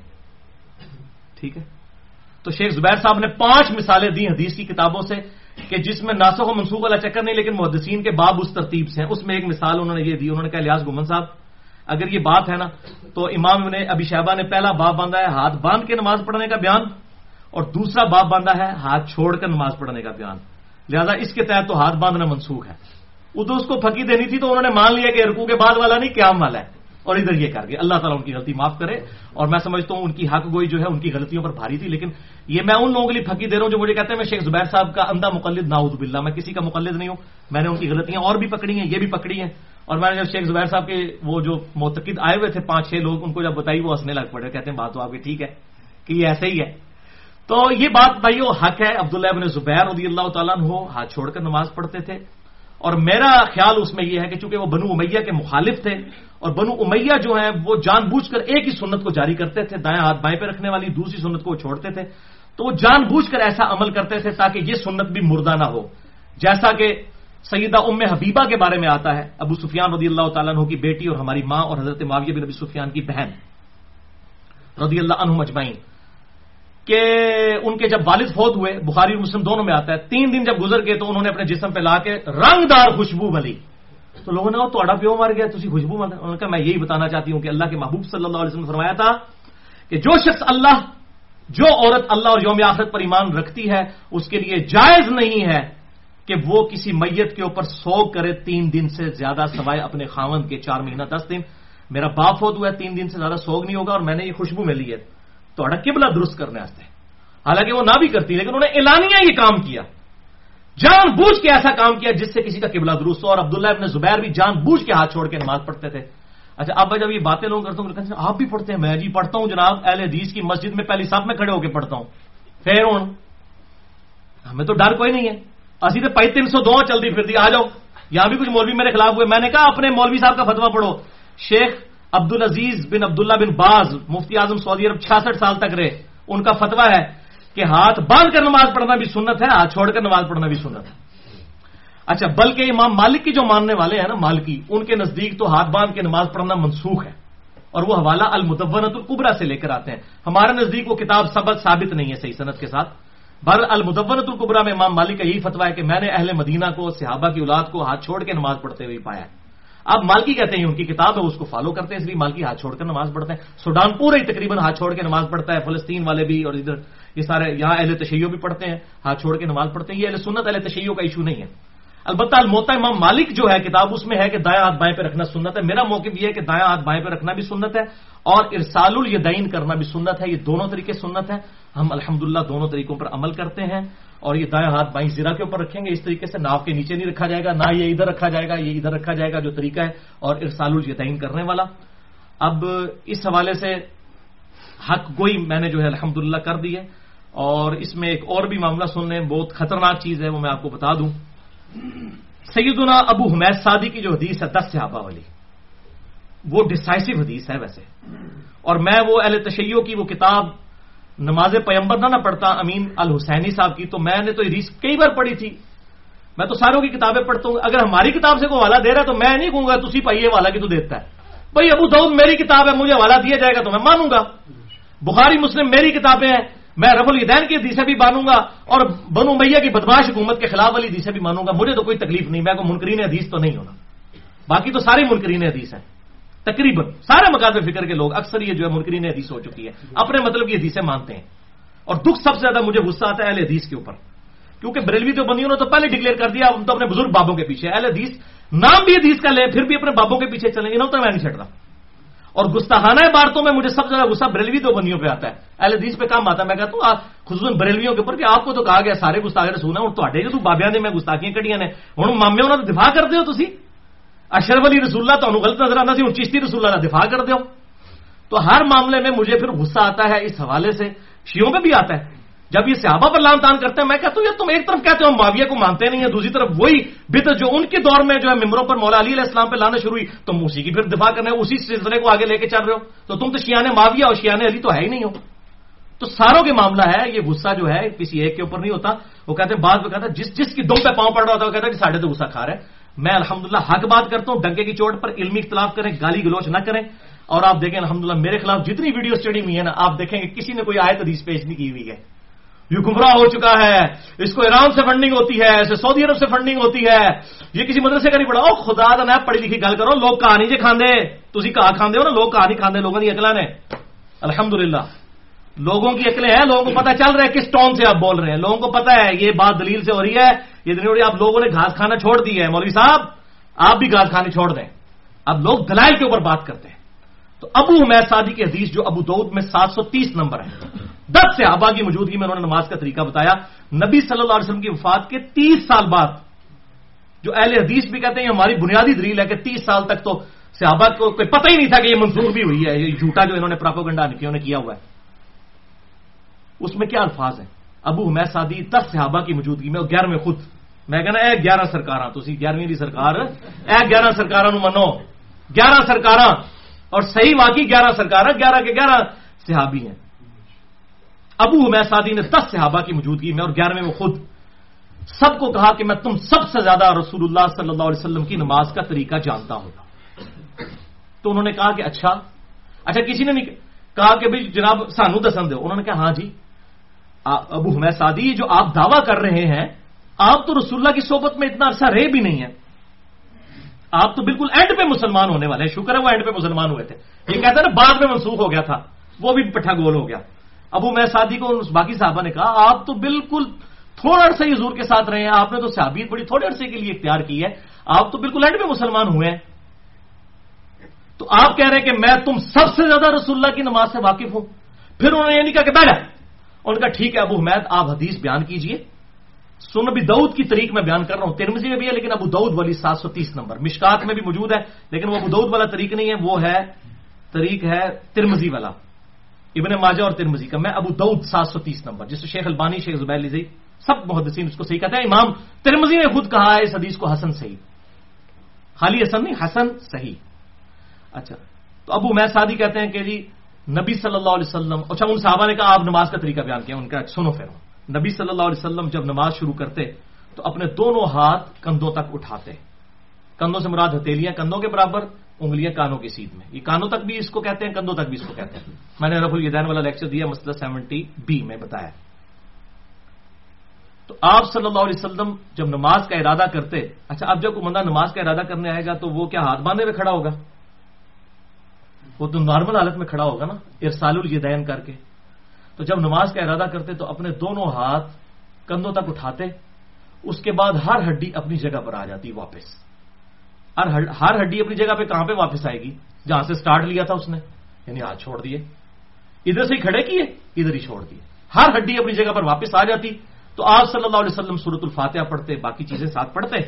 اس کے بعد جب رکوع کے لیے جھکنے لگتے پھر دونوں ہاتھ کندھوں تک اٹھاتے، پھر رکوع میں جاتے، پھر رکوع سے سر اٹھاتے، پھر دونوں ہاتھ کندھوں تک اٹھاتے، پھر ہر ہڈی اپنی جگہ پر آ جاتی. اس کے بعد پھر وہ کہتے ہیں رکوع میں جو ہے وہ اپنے دونوں ہاتھ گھٹنوں پر رکھتے، سجدہ کرتے ہوئے اپنے دونوں ہاتھ کانوں کی سیدھ میں رکھتے اور سر کو اس کے درمیان رکھتے. تشہد میں بیٹھتے ہوئے اپنا دایاں ہاتھ دائیں جو ہے وہ زانوں پر بایاں بائیں زانے پر رکھتے اور پھر یہ انگلی کا اشارہ کرتے. یعنی وہ پورا نماز کا طریقہ ان کے ہاتھوں کی پوزیشن کے اوپر گھومتا ہے کہ سیدھے کھڑے ہوتے پھر نماز شروع کرتے پھر ہر ہڈی اپنی جگہ پہ واپس آ جاتی. اچھا اس طریقے سے وہ بیان کرتے ہیں. جب اینڈ پہ وہ کرتے ہیں، اینڈ پہ تورک بھی وہ بتاتے ہیں، اور تورک جب آخری رکعت ہوگی، چاہے 2 والی ہو یا 4 والی ہو، تورک ہوگا، آخری رکعت میں تورک ہوگا. تو انہوں نے 4 رکعتوں والا بتایا کہ تورک کرتے تو پھر اینڈ پہ سلام پھیرتے. تو 10 صحابہ نے کہا کہ اللہ کی قسم نبی صلی اللہ علیہ وسلم اسی طرح نماز پڑھا کرتے تھے 30 سال کے بعد، یعنی رفع الیدین منسوخ نہیں ہوا. اچھا 10 کے 10 صحابہ نے، کسی نے نہیں کہا کہ حضرت تسی مین رکن ہی چھوڑتا ہے کہ جب نبی صلی اللہ علیہ وسلم نماز شروع کرتے تو دائیں ہاتھ بائیں پہ رکھتے. وہ ہر جگہ بتا رہے ہیں. رکوع میں کہتے ہیں گھٹنوں پہ رکھتے، یہ بالکل بازو سیدھے ہو جاتے، کمر سیدھی ہو جاتی، جو ہے تشہد میں رازانوں پر رکھتے. ایک ایک ہاتھ کا وہ اشارہ بتا رہے ہیں. اور سب سے بڑا اشارہ انہوں نے سکپ کر دیا. چلو انہوں نے سکپ کر دیا، باقی لوگ بھی تو کہتے. اور بھائی انہوں نے باندھا ہی نہیں تھا ہاتھ. یہ ہے اصل بات. ارسال الیدین ہی انہوں نے کیا تھا, کیونکہ اس میں کیا الفاظ ہیں, جب نبی صلی اللہ علیہ وسلم نماز چھوڑنے کا ارادہ کرتے تو آپ صلی اللہ علیہ وسلم اپنے دونوں ہاتھوں کو قد تک بلند کرتے, پھر ہر ہڈی اپنی جگہ پر آ جاتی. اپنی جگہ پر کہاں آتی؟ جہاں سے سٹارٹ لیا ہے, تو نماز ہم یہاں سے سٹارٹ لیتے ہیں کہ ارسال الیدین سے سٹارٹ لیتے ہیں؟ ارسال الیدین سے. لہذا یہ مرفوع حدیث ہو گئی 11 صحابہ سے کہ آپ صلی اللہ علیہ وسلم ہاتھ چھوڑ کے نماز پڑھتے تھے. چیلنج کرے اس حدیث کو, سنن ابی داؤد کی 730 نمبر. عبداللہ ابن زبیر کے اوپر فتوے لگانے والے ابو حمید سعدی کی حدیث جو لیے پھرتے تھے نا رفع الیدین کے اوپر, سب سے اسٹرانگ حدیث وہ یہ ہے. پھر بخاری اور مسلم کی متفق علیہ حدیث ہے. اب آپ ان لوگوں کو تو بھول جائیں کہ جن لوگوں نے رکوع کے بعد ہاتھ باندھنے شروع کیے ہیں, وہ تو بھائی کس باغ دی مولی نے, انہوں نے تو دور تک راہ نہیں چلے بڑی. اسی لیے شیخ البانی رحمہ اللہ نے جو اپنی نماز والی کتاب لکھی ہے, انہوں نے اس میں لکھا ہے بدعۃ نجدیۃ, یہ نجدی علماء کی بدعت ہے رکوع کے بعد ہاتھ باندھنا. یہ شیخ البانی محدث اعظم سعودی عرب, انہوں نے یہ لکھا ہے بدعۃ نجدیۃ, رکوع کے بعد ہاتھ باندھنا. اور اس میں جا کے احمد بن حنبل کا فتویٰ لے آتے ہیں کہ جی وہ خدا کا نام, کتاب و سنت کی بات کرو. احمد بن حنبل نے کیا فتویٰ دیا ہے, انہوں نے کہا میں سمجھتا ہوں کوئی حرج نہیں, کو انہوں نے حدیث پیش کی ہے کہ رکوع کے بعد ان سے پوچھا کہ ہاتھ باندھ لیے رکوع میں, کہتے ہیں میں کوئی حرج نہیں سمجھتا. تو بھائی احمد بن حنبل ہو یا امام ابو حنیفہ ہو, دونوں جو ہے وہ کتاب و سنت کے دلائل پہ پیش ہوں گے. ان کا فتویٰ ذاتی ہے, وہ ہمارے لیے کوئی حجت تو نہیں ہے. خدا کے لیے کتاب و سنت کے دلائل کی بات کریں, یہ والی باتیں چھوڑ دیں جو یہ کہتے ہیں فلاں کا فتویٰ فلاں کا فتویٰ. یہ امت کا اجماع ہے ارسال الیدین کے اوپر. ارسال الیدین پہ اجماع ہے امت کا.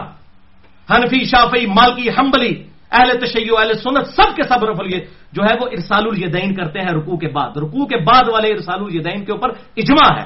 پہلے والے کے اوپر دو آراء ہیں باندھنے, اور بعد والے پہ سب کا اجماع ہے. یہ میرا دعویٰ آپ دیکھ لیں, عملی تواتر مسلمانوں کا ہے. ورنہ جب رفع الیدین چھوڑا تو امام بخاری نے جز رفع الیدین لکھی کہ نہیں؟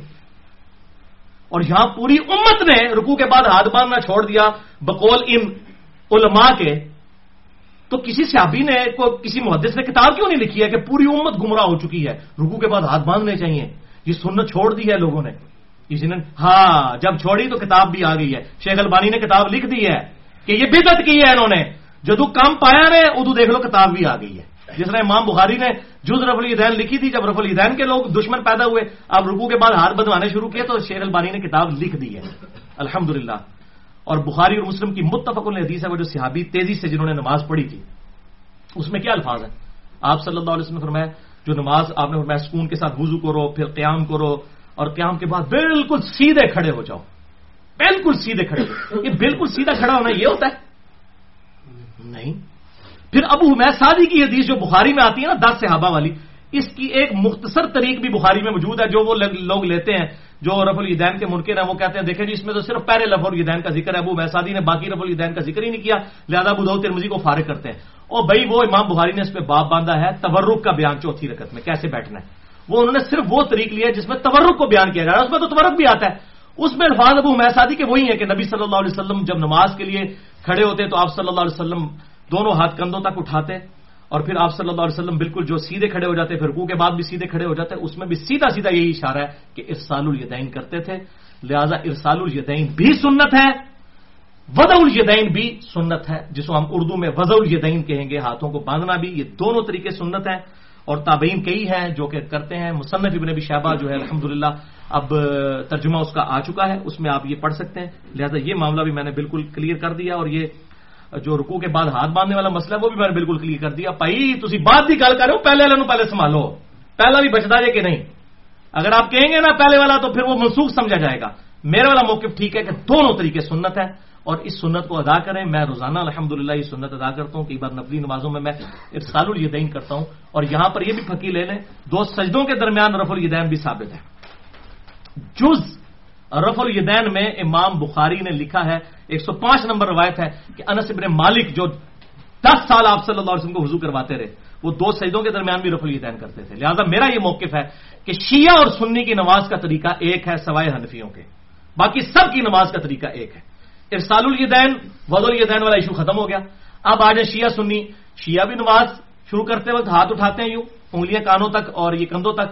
اس کے بعد وہ ارسال الیدین کرتے ہیں, ہمارے ہاں بھی ہے. رکوع میں جاتے وقت شیعہ بھی رفع الیدین کرتے ہیں, رکوع سے اٹھتے وقت بھی کرتے ہیں, 2 سجدوں کے درمیان بھی کرتے ہیں. اہل تشیع بھی پہلے ہاتھ لگاتے ہیں بعد میں گھٹنے. اہل سنت بھی, اہل سنت سے مراد جو واقعی ٹرو سنی ہے, ٹونیوں کی بات نہیں کر رہا میں, ان کی بات کر رہا ہوں اہل الحدیث کی. جو ٹرو سنی ہے وہ پہلے ہاتھ لگاتے ہیں، اس کے بعد گھٹنے لگاتے ہیں. اس طریقے سے تورک چوتھی رکعت میں وہ بھی کرتے ہیں. اہل تشیع بھی پہلی اور تیسری رکعت میں بیٹھ کے اٹھتے ہیں، اور دوسرے جو ہیں حنفی وہ ڈائریکٹ اٹھتے ہیں. اور بخاری میں موجود ہے 6251 نمبر جو میں نے علماء عرب کے خلاف پیش کی کہ علماء عرب نے یہ جلسہ استراحت چھوڑ دیا ہے، جبکہ صحیح بخاری میں حکم ہے کہ جب تو دوسرا سجدہ کرے پھر بیٹھ جائے اور پھر بیٹھ کے دوسری رکعت کے لیے کھڑا ہو. اچھا اس میں کہتے ہیں جی ترمذی میں ایک روایت ہے کہ آپ صلی اللہ علیہ وسلم جو ہے وہ پنجوں کے بال اٹھتے تھے. خدا کے لیے آپ ترمذی کھول کے پڑھیں، امام ترمذی نے ساتھ ہی لکھا ہے یہ روایت ہی جعلی ہے.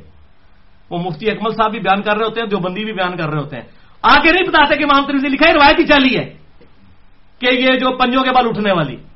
اور صحیح بخاری میں واضح موجود ہے آپ صلی اللہ علیہ وسلم خود بھی عمل ہے اس وقت تک نہیں بیٹھتے جب تک جو ہے وہ بیٹھ نہ جائے، اٹھتے نہیں تھے. کہتے ہیں جی بوڑھے ہو چکے تھے نعوذ باللہ، یہ جھوٹ بولا، میں نے وہ مسئلہ نمبر 122 میں ان کا منہ توڑا ہے. اور دوسری طرف آپ نے تعلیم فرمایا ہے ایک صحابی کو کہ دوسرا سجدہ بھی کر، بیٹھ اور پھر اٹھ. پھر کچھ لوگوں نے اردو میں ترجمہ کیا تو وہ ترجمہ ہی دوسرا جلسہ استراحت ہی اسکپ کر دیا. پھر لوگ مجھے ایمیل کر رہے ہوتے ہیں بھائی عربی پڑھو آپ کو پتہ چل جائے گا کہ دو جلسہ استراحت اس حوالے سے موجود ہے. علماء عرب کا یہ مسئلہ ہے. یہ تین مسئلے ان کے غلط ہیں. وہ رکوع میں جاتے وقت، سجدے میں جاتے وقت پہلے گھٹنے لگاتے ہیں، وہ روایت ضعیف ہے. اس میں شریک القاضی جو ہے مدلس سے ان سے روایت کر رہے ہیں، پہلے ہاتھ لگانے چاہیے. دوسری ان کی غلطی رکوع کے بعد ہاتھ باندھنے والی ہے. اور تیسرا وہ لوگ جو ہیں وہ اس معاملے کے اندر جو اٹھتے ہوئے بھی یہ غلطی کرتے ہیں اور جلسہ استراحت کو چھوڑ بیٹھے ہوئے. تو الحمدللہ باقی جو ان کی صحیح بات ہے وہ ٹھیک ہے. اور حنفی ان کے حوالے دے رہے ہوتے ہیں تو بھائی پھر عرب کے اندر تو اقامت بھی اکیری ہوتی ہے، تو آپ اکیری اقامت شروع کروائیں نا، وہ نہیں کروائیں گے. تو بھائی آپ عرب عجم کو چھوڑیں، یہ بکش مسلمان بنے، کتاب و سنت کے دلائل کو پڑھیں، باقی لوگوں کے معاملات جو ہے لوگوں تک رہنے دیں. تو یہ معاملہ بھی ارسال الیدین وضع الیدین کا کلیئر ہوا. کوئی تسلی ہو گئی جائے اور کوئی شے آ جائے. یہ بیچاروں نے نماز پڑھنی شروع کر دی. سلیم الفطرت لوگ ہیں جناب. اب ظاہر ہے ام حبیبہ نے جس طرح تیسرے دن خوشبو لگائی تھی، انہوں نے بھی کہا جی مجھے پتا چلا تو میں تو پڑھوں گا، آ جاؤ بچہ میدان. تو یہ مسئلہ ہے. تو یہ میں نے الحمدللہ ریکارڈنگ کروا دی. اب کسی کی جرت ہے نا، یہ کہتا ہے نا موقوفاً ہے، میں مرفوعاً بھی ثابت کر دیا. ابو میں سادی سنن ابی داؤد 730 نمبر. ٹھیک ہے جی، بالکل کلیئر کٹ ہے، بالکل واضح ہے. ابن زبیر کے اوپر کوئی اعتراض کرتا ہے، ابن زبیر خود راوی ہیں اس حدیث کے کہ دائیں ہاتھ بائیں پہ باندھنا سنت ہے. اس کے دو ہی رزلٹ نکلیں گے، یا تو یہ منسوخ ہو چکی ہے باندھنے والی، یا میرے والا رزلٹ ہے کہ دونوں طریقے سنت ہے. وہ بنو امیہ کے مخالف تھے، تو بنو امیہ نے صرف ایک سنت کو جاری رکھا. اور یہ لہٰذا اہل تشیع کا یہ پلی لینا کہ اہل بیت رسول جو ہے وہ ہاتھ چھوڑ کے نماز پڑھتے تھے، یہ کسی حد تک بات درست لگتی ہے کہ وہ جو ہاشمی لوگ جو ہوں گے اور اس طریقے سے جو زبیری لوگ ہوں گے وہ واقعی ہاتھ چھوڑ کے نماز پڑھتے ہوں گے تاکہ یہ سنت بھی زندہ رہے. بنو امیہ ایک سنت کو لے کے چلی تھی، دوسرے کو ہم دونوں کو ہی سنت مانتے ہیں الحمدللہ، اور کسی کو منسوخ نہیں مانتے. حق بات کریں گے جو ہے الحمدللہ. چھٹا سوال، اس کے بعد انشاءاللہ قہوہ جو ہے وہ سرب ہوگا اور پھر باقی سوال ہوں گے بعد میں. باقی آپ کو پھر عام اجازت ہے، آپ نے جس نے جانا ہے جس نے بیٹھنا ہے وہ بیٹھے. ہم تو انشاءاللہ تعالی بیٹھے ہوئے ہیں. عشاء کی نماز کا وقت کب تک رہتا ہے؟ یہ بھی خصوصاً حنفیوں اور اہل حدیث کے درمیان بون آف کنٹینشن بنا ہوا ہے. عشاء کی نماز کا اثر والا بھی ہے، میں نے اس پہ پورا لیکچر بھی دیا ہے. مسئلہ نمبر 30 ہے، نمازوں کے اوقات اور رکعتوں کی تعداد. تو یہ جو عشاء کی نماز کا مسئلہ سن لیں کہ صحیح مسلم میں ایک حدیث ہے کہ آپ صلی اللہ علیہ وسلم نے فرمایا کہ عشاء کی نماز کا وقت آدھی رات تک رہتا ہے. آدھی رات سے مراد کیا ہے؟ اگر 6 بجے ہوئی ہے مغرب کی نماز کا وقت شروع ہوا ہے یعنی غروب آفتاب، اور صبح فجر شروع ہوئی ہے 5 بجے، یہ کتنے گھنٹے بنے؟ 11 گھنٹے. 11 کو آدھا کریں 4.5 5.5. اب آپ 6 میں 5.5 جمع کریں، کتنے بنے؟ 11.5. تو اس مسلم شریف کی حدیث کے تحت 11:30 تک ٹائم رہے گا عشاء کا، اس صورت میں جب 6 بجے مغرب ہو رہی ہوگی. لیکن یہ افضل ٹائم ہے. عشاء کا ٹائم فجر تک رہتا ہے. اس کے ثبوت میں یہ حدیث ہے کہ حضرت ابو ہریرہ رضی اللہ تعالیٰ عنہ جو خود اس حدیث کے راوی ہیں، جو حدیث جامعہ ترمذی میں موجود ہے، سنن ابن ماجہ میں موجود ہے، کہ نبی صلی اللہ علیہ وسلم نے فرمایا اگر مجھے امت کی مشقت کا خیال نہ ہوتا تو میں عشاء کو تاخیر سے پڑھنے کا حکم دیتا آدھی رات تک یا کم از کم تہائی رات تک. تہائی رات کا مطلب 11 کو 3 پہ تقسیم کریں، یا 11:30 بجے پڑھنے کا حکم دے دیتا. اور بخاری اور مسلم کی متفق علیہ حدیث ہے یہ کہ اگر مجھے امت کی تکلیف کا خیال نہ ہوتا تو میں عشاء میں تاخیر کا حکم دے دیتا ان کو. لیکن امت کے لیے آسانی کی کہ چلو عشاء کا وقت شفق غائب ہوتے ہی مغرب میں تقریباً 1.5 پونے 2 گھنٹے کے بعد مغرب کے بعد عشاء پڑھی جا سکتی ہے، لیکن افضل وقت ہے اس کو لیٹ پڑھنا. تو وہ جو صحیح مسلم کی حدیث ہے نا، اس کی تعویل اس طرح ہوگی کہ وہ افضل وقت ہے آدھی رات تک پڑھنا. کیوں کہ سیدنا ابو ہریرہ رضی اللہ تعالیٰ عنہ جو خود ان نماز کی اوقات کی حدیثوں کے راوی ہیں، انہی کا اپنا قول موجود ہے. شرح مانی الآثار کتاب ہے امام طحاوی المتوفا 321 ہجری، اور یہ حوالہ شیخ زبیر صاحب نے اپنی پاکٹ سائز نماز نبوی پہ بھی لکھ دیا ہے. اللہ تعالیٰ ان کو جزائے خیر دے، انہوں نے حق ادا کیا ہے، حق گوئی کا. کیونکہ یہ لکھنے کا مطلب آپ نے پوری دنیا کے حدیثوں کو اپنے مخالف کر دیا ہے جو کہتے ہیں آدھی رات کے بعد ٹائم ختم ہو جاتا ہے. شیخ زبیر صاحب نے حق گوئی کی. شرح مانی الاثار 6941 احادیث کا مجموعہ ہے امام طحاوی المتوفا 321 ہجری. اس میں 877 نمبر روایت ہے. یہ نمبر مجھے اس لیے یاد رہا، میں نے اگلے دن اس کے اوپر وہ روایت بھی بھیجی ہے کہ حضرت ابو ہریرہ سے پوچھا گیا بتائیے کہ عشاء کی نماز میں افراد کرنا کیا ہے، یعنی عشاء کی نماز کو وقت گزار کے پڑھنے سے مراد کیا ہے. تو انہوں نے کہا کہ عشاء کی نماز کو وقت گزار کے پڑھنے سے مراد یعنی قضا ہو جانے سے مراد یہ ہے کہ کوئی شخص عشاء اس وقت پڑھے کہ جب فجر کا وقت شروع ہو چکا ہو. تو کیا مطلب ہوا کہ جب تک وقت فجر کا شروع نہیں ہوا اس وقت تک عشاء کی نماز پڑھی جا سکتی ہے. لہذا اس معاملے میں امام ابو حنیفہ رحمہ اللہ المتوفا 150 ہجری کا موقف ٹھیک ہے، اور اکثر اہل حدیث کا موقف غلط ہے کہ آدھی رات کے بعد ٹائم نہیں رہتا. وہ افضلیت وقت کی بات ہو رہی ہے کیونکہ ایک حدیث دوسری کو ایکسپلین کرتی ہے. جیسا کہ چاشت کا افضل وقت کیا ہے، جب اونٹ کے بچے کے پاؤں جلنا شروع ہو جائیں سورج کی تپش کی روشنی کی وجہ سے. لیکن آپ سورج بلند ہوتے بھی پڑھ سکتے ہیں اشراق. اس طریقے سے تہجد آپ عشاء کے فوراً ساتھ بھی پڑھ سکتے ہیں، سونا بھی شرط نہیں ہے.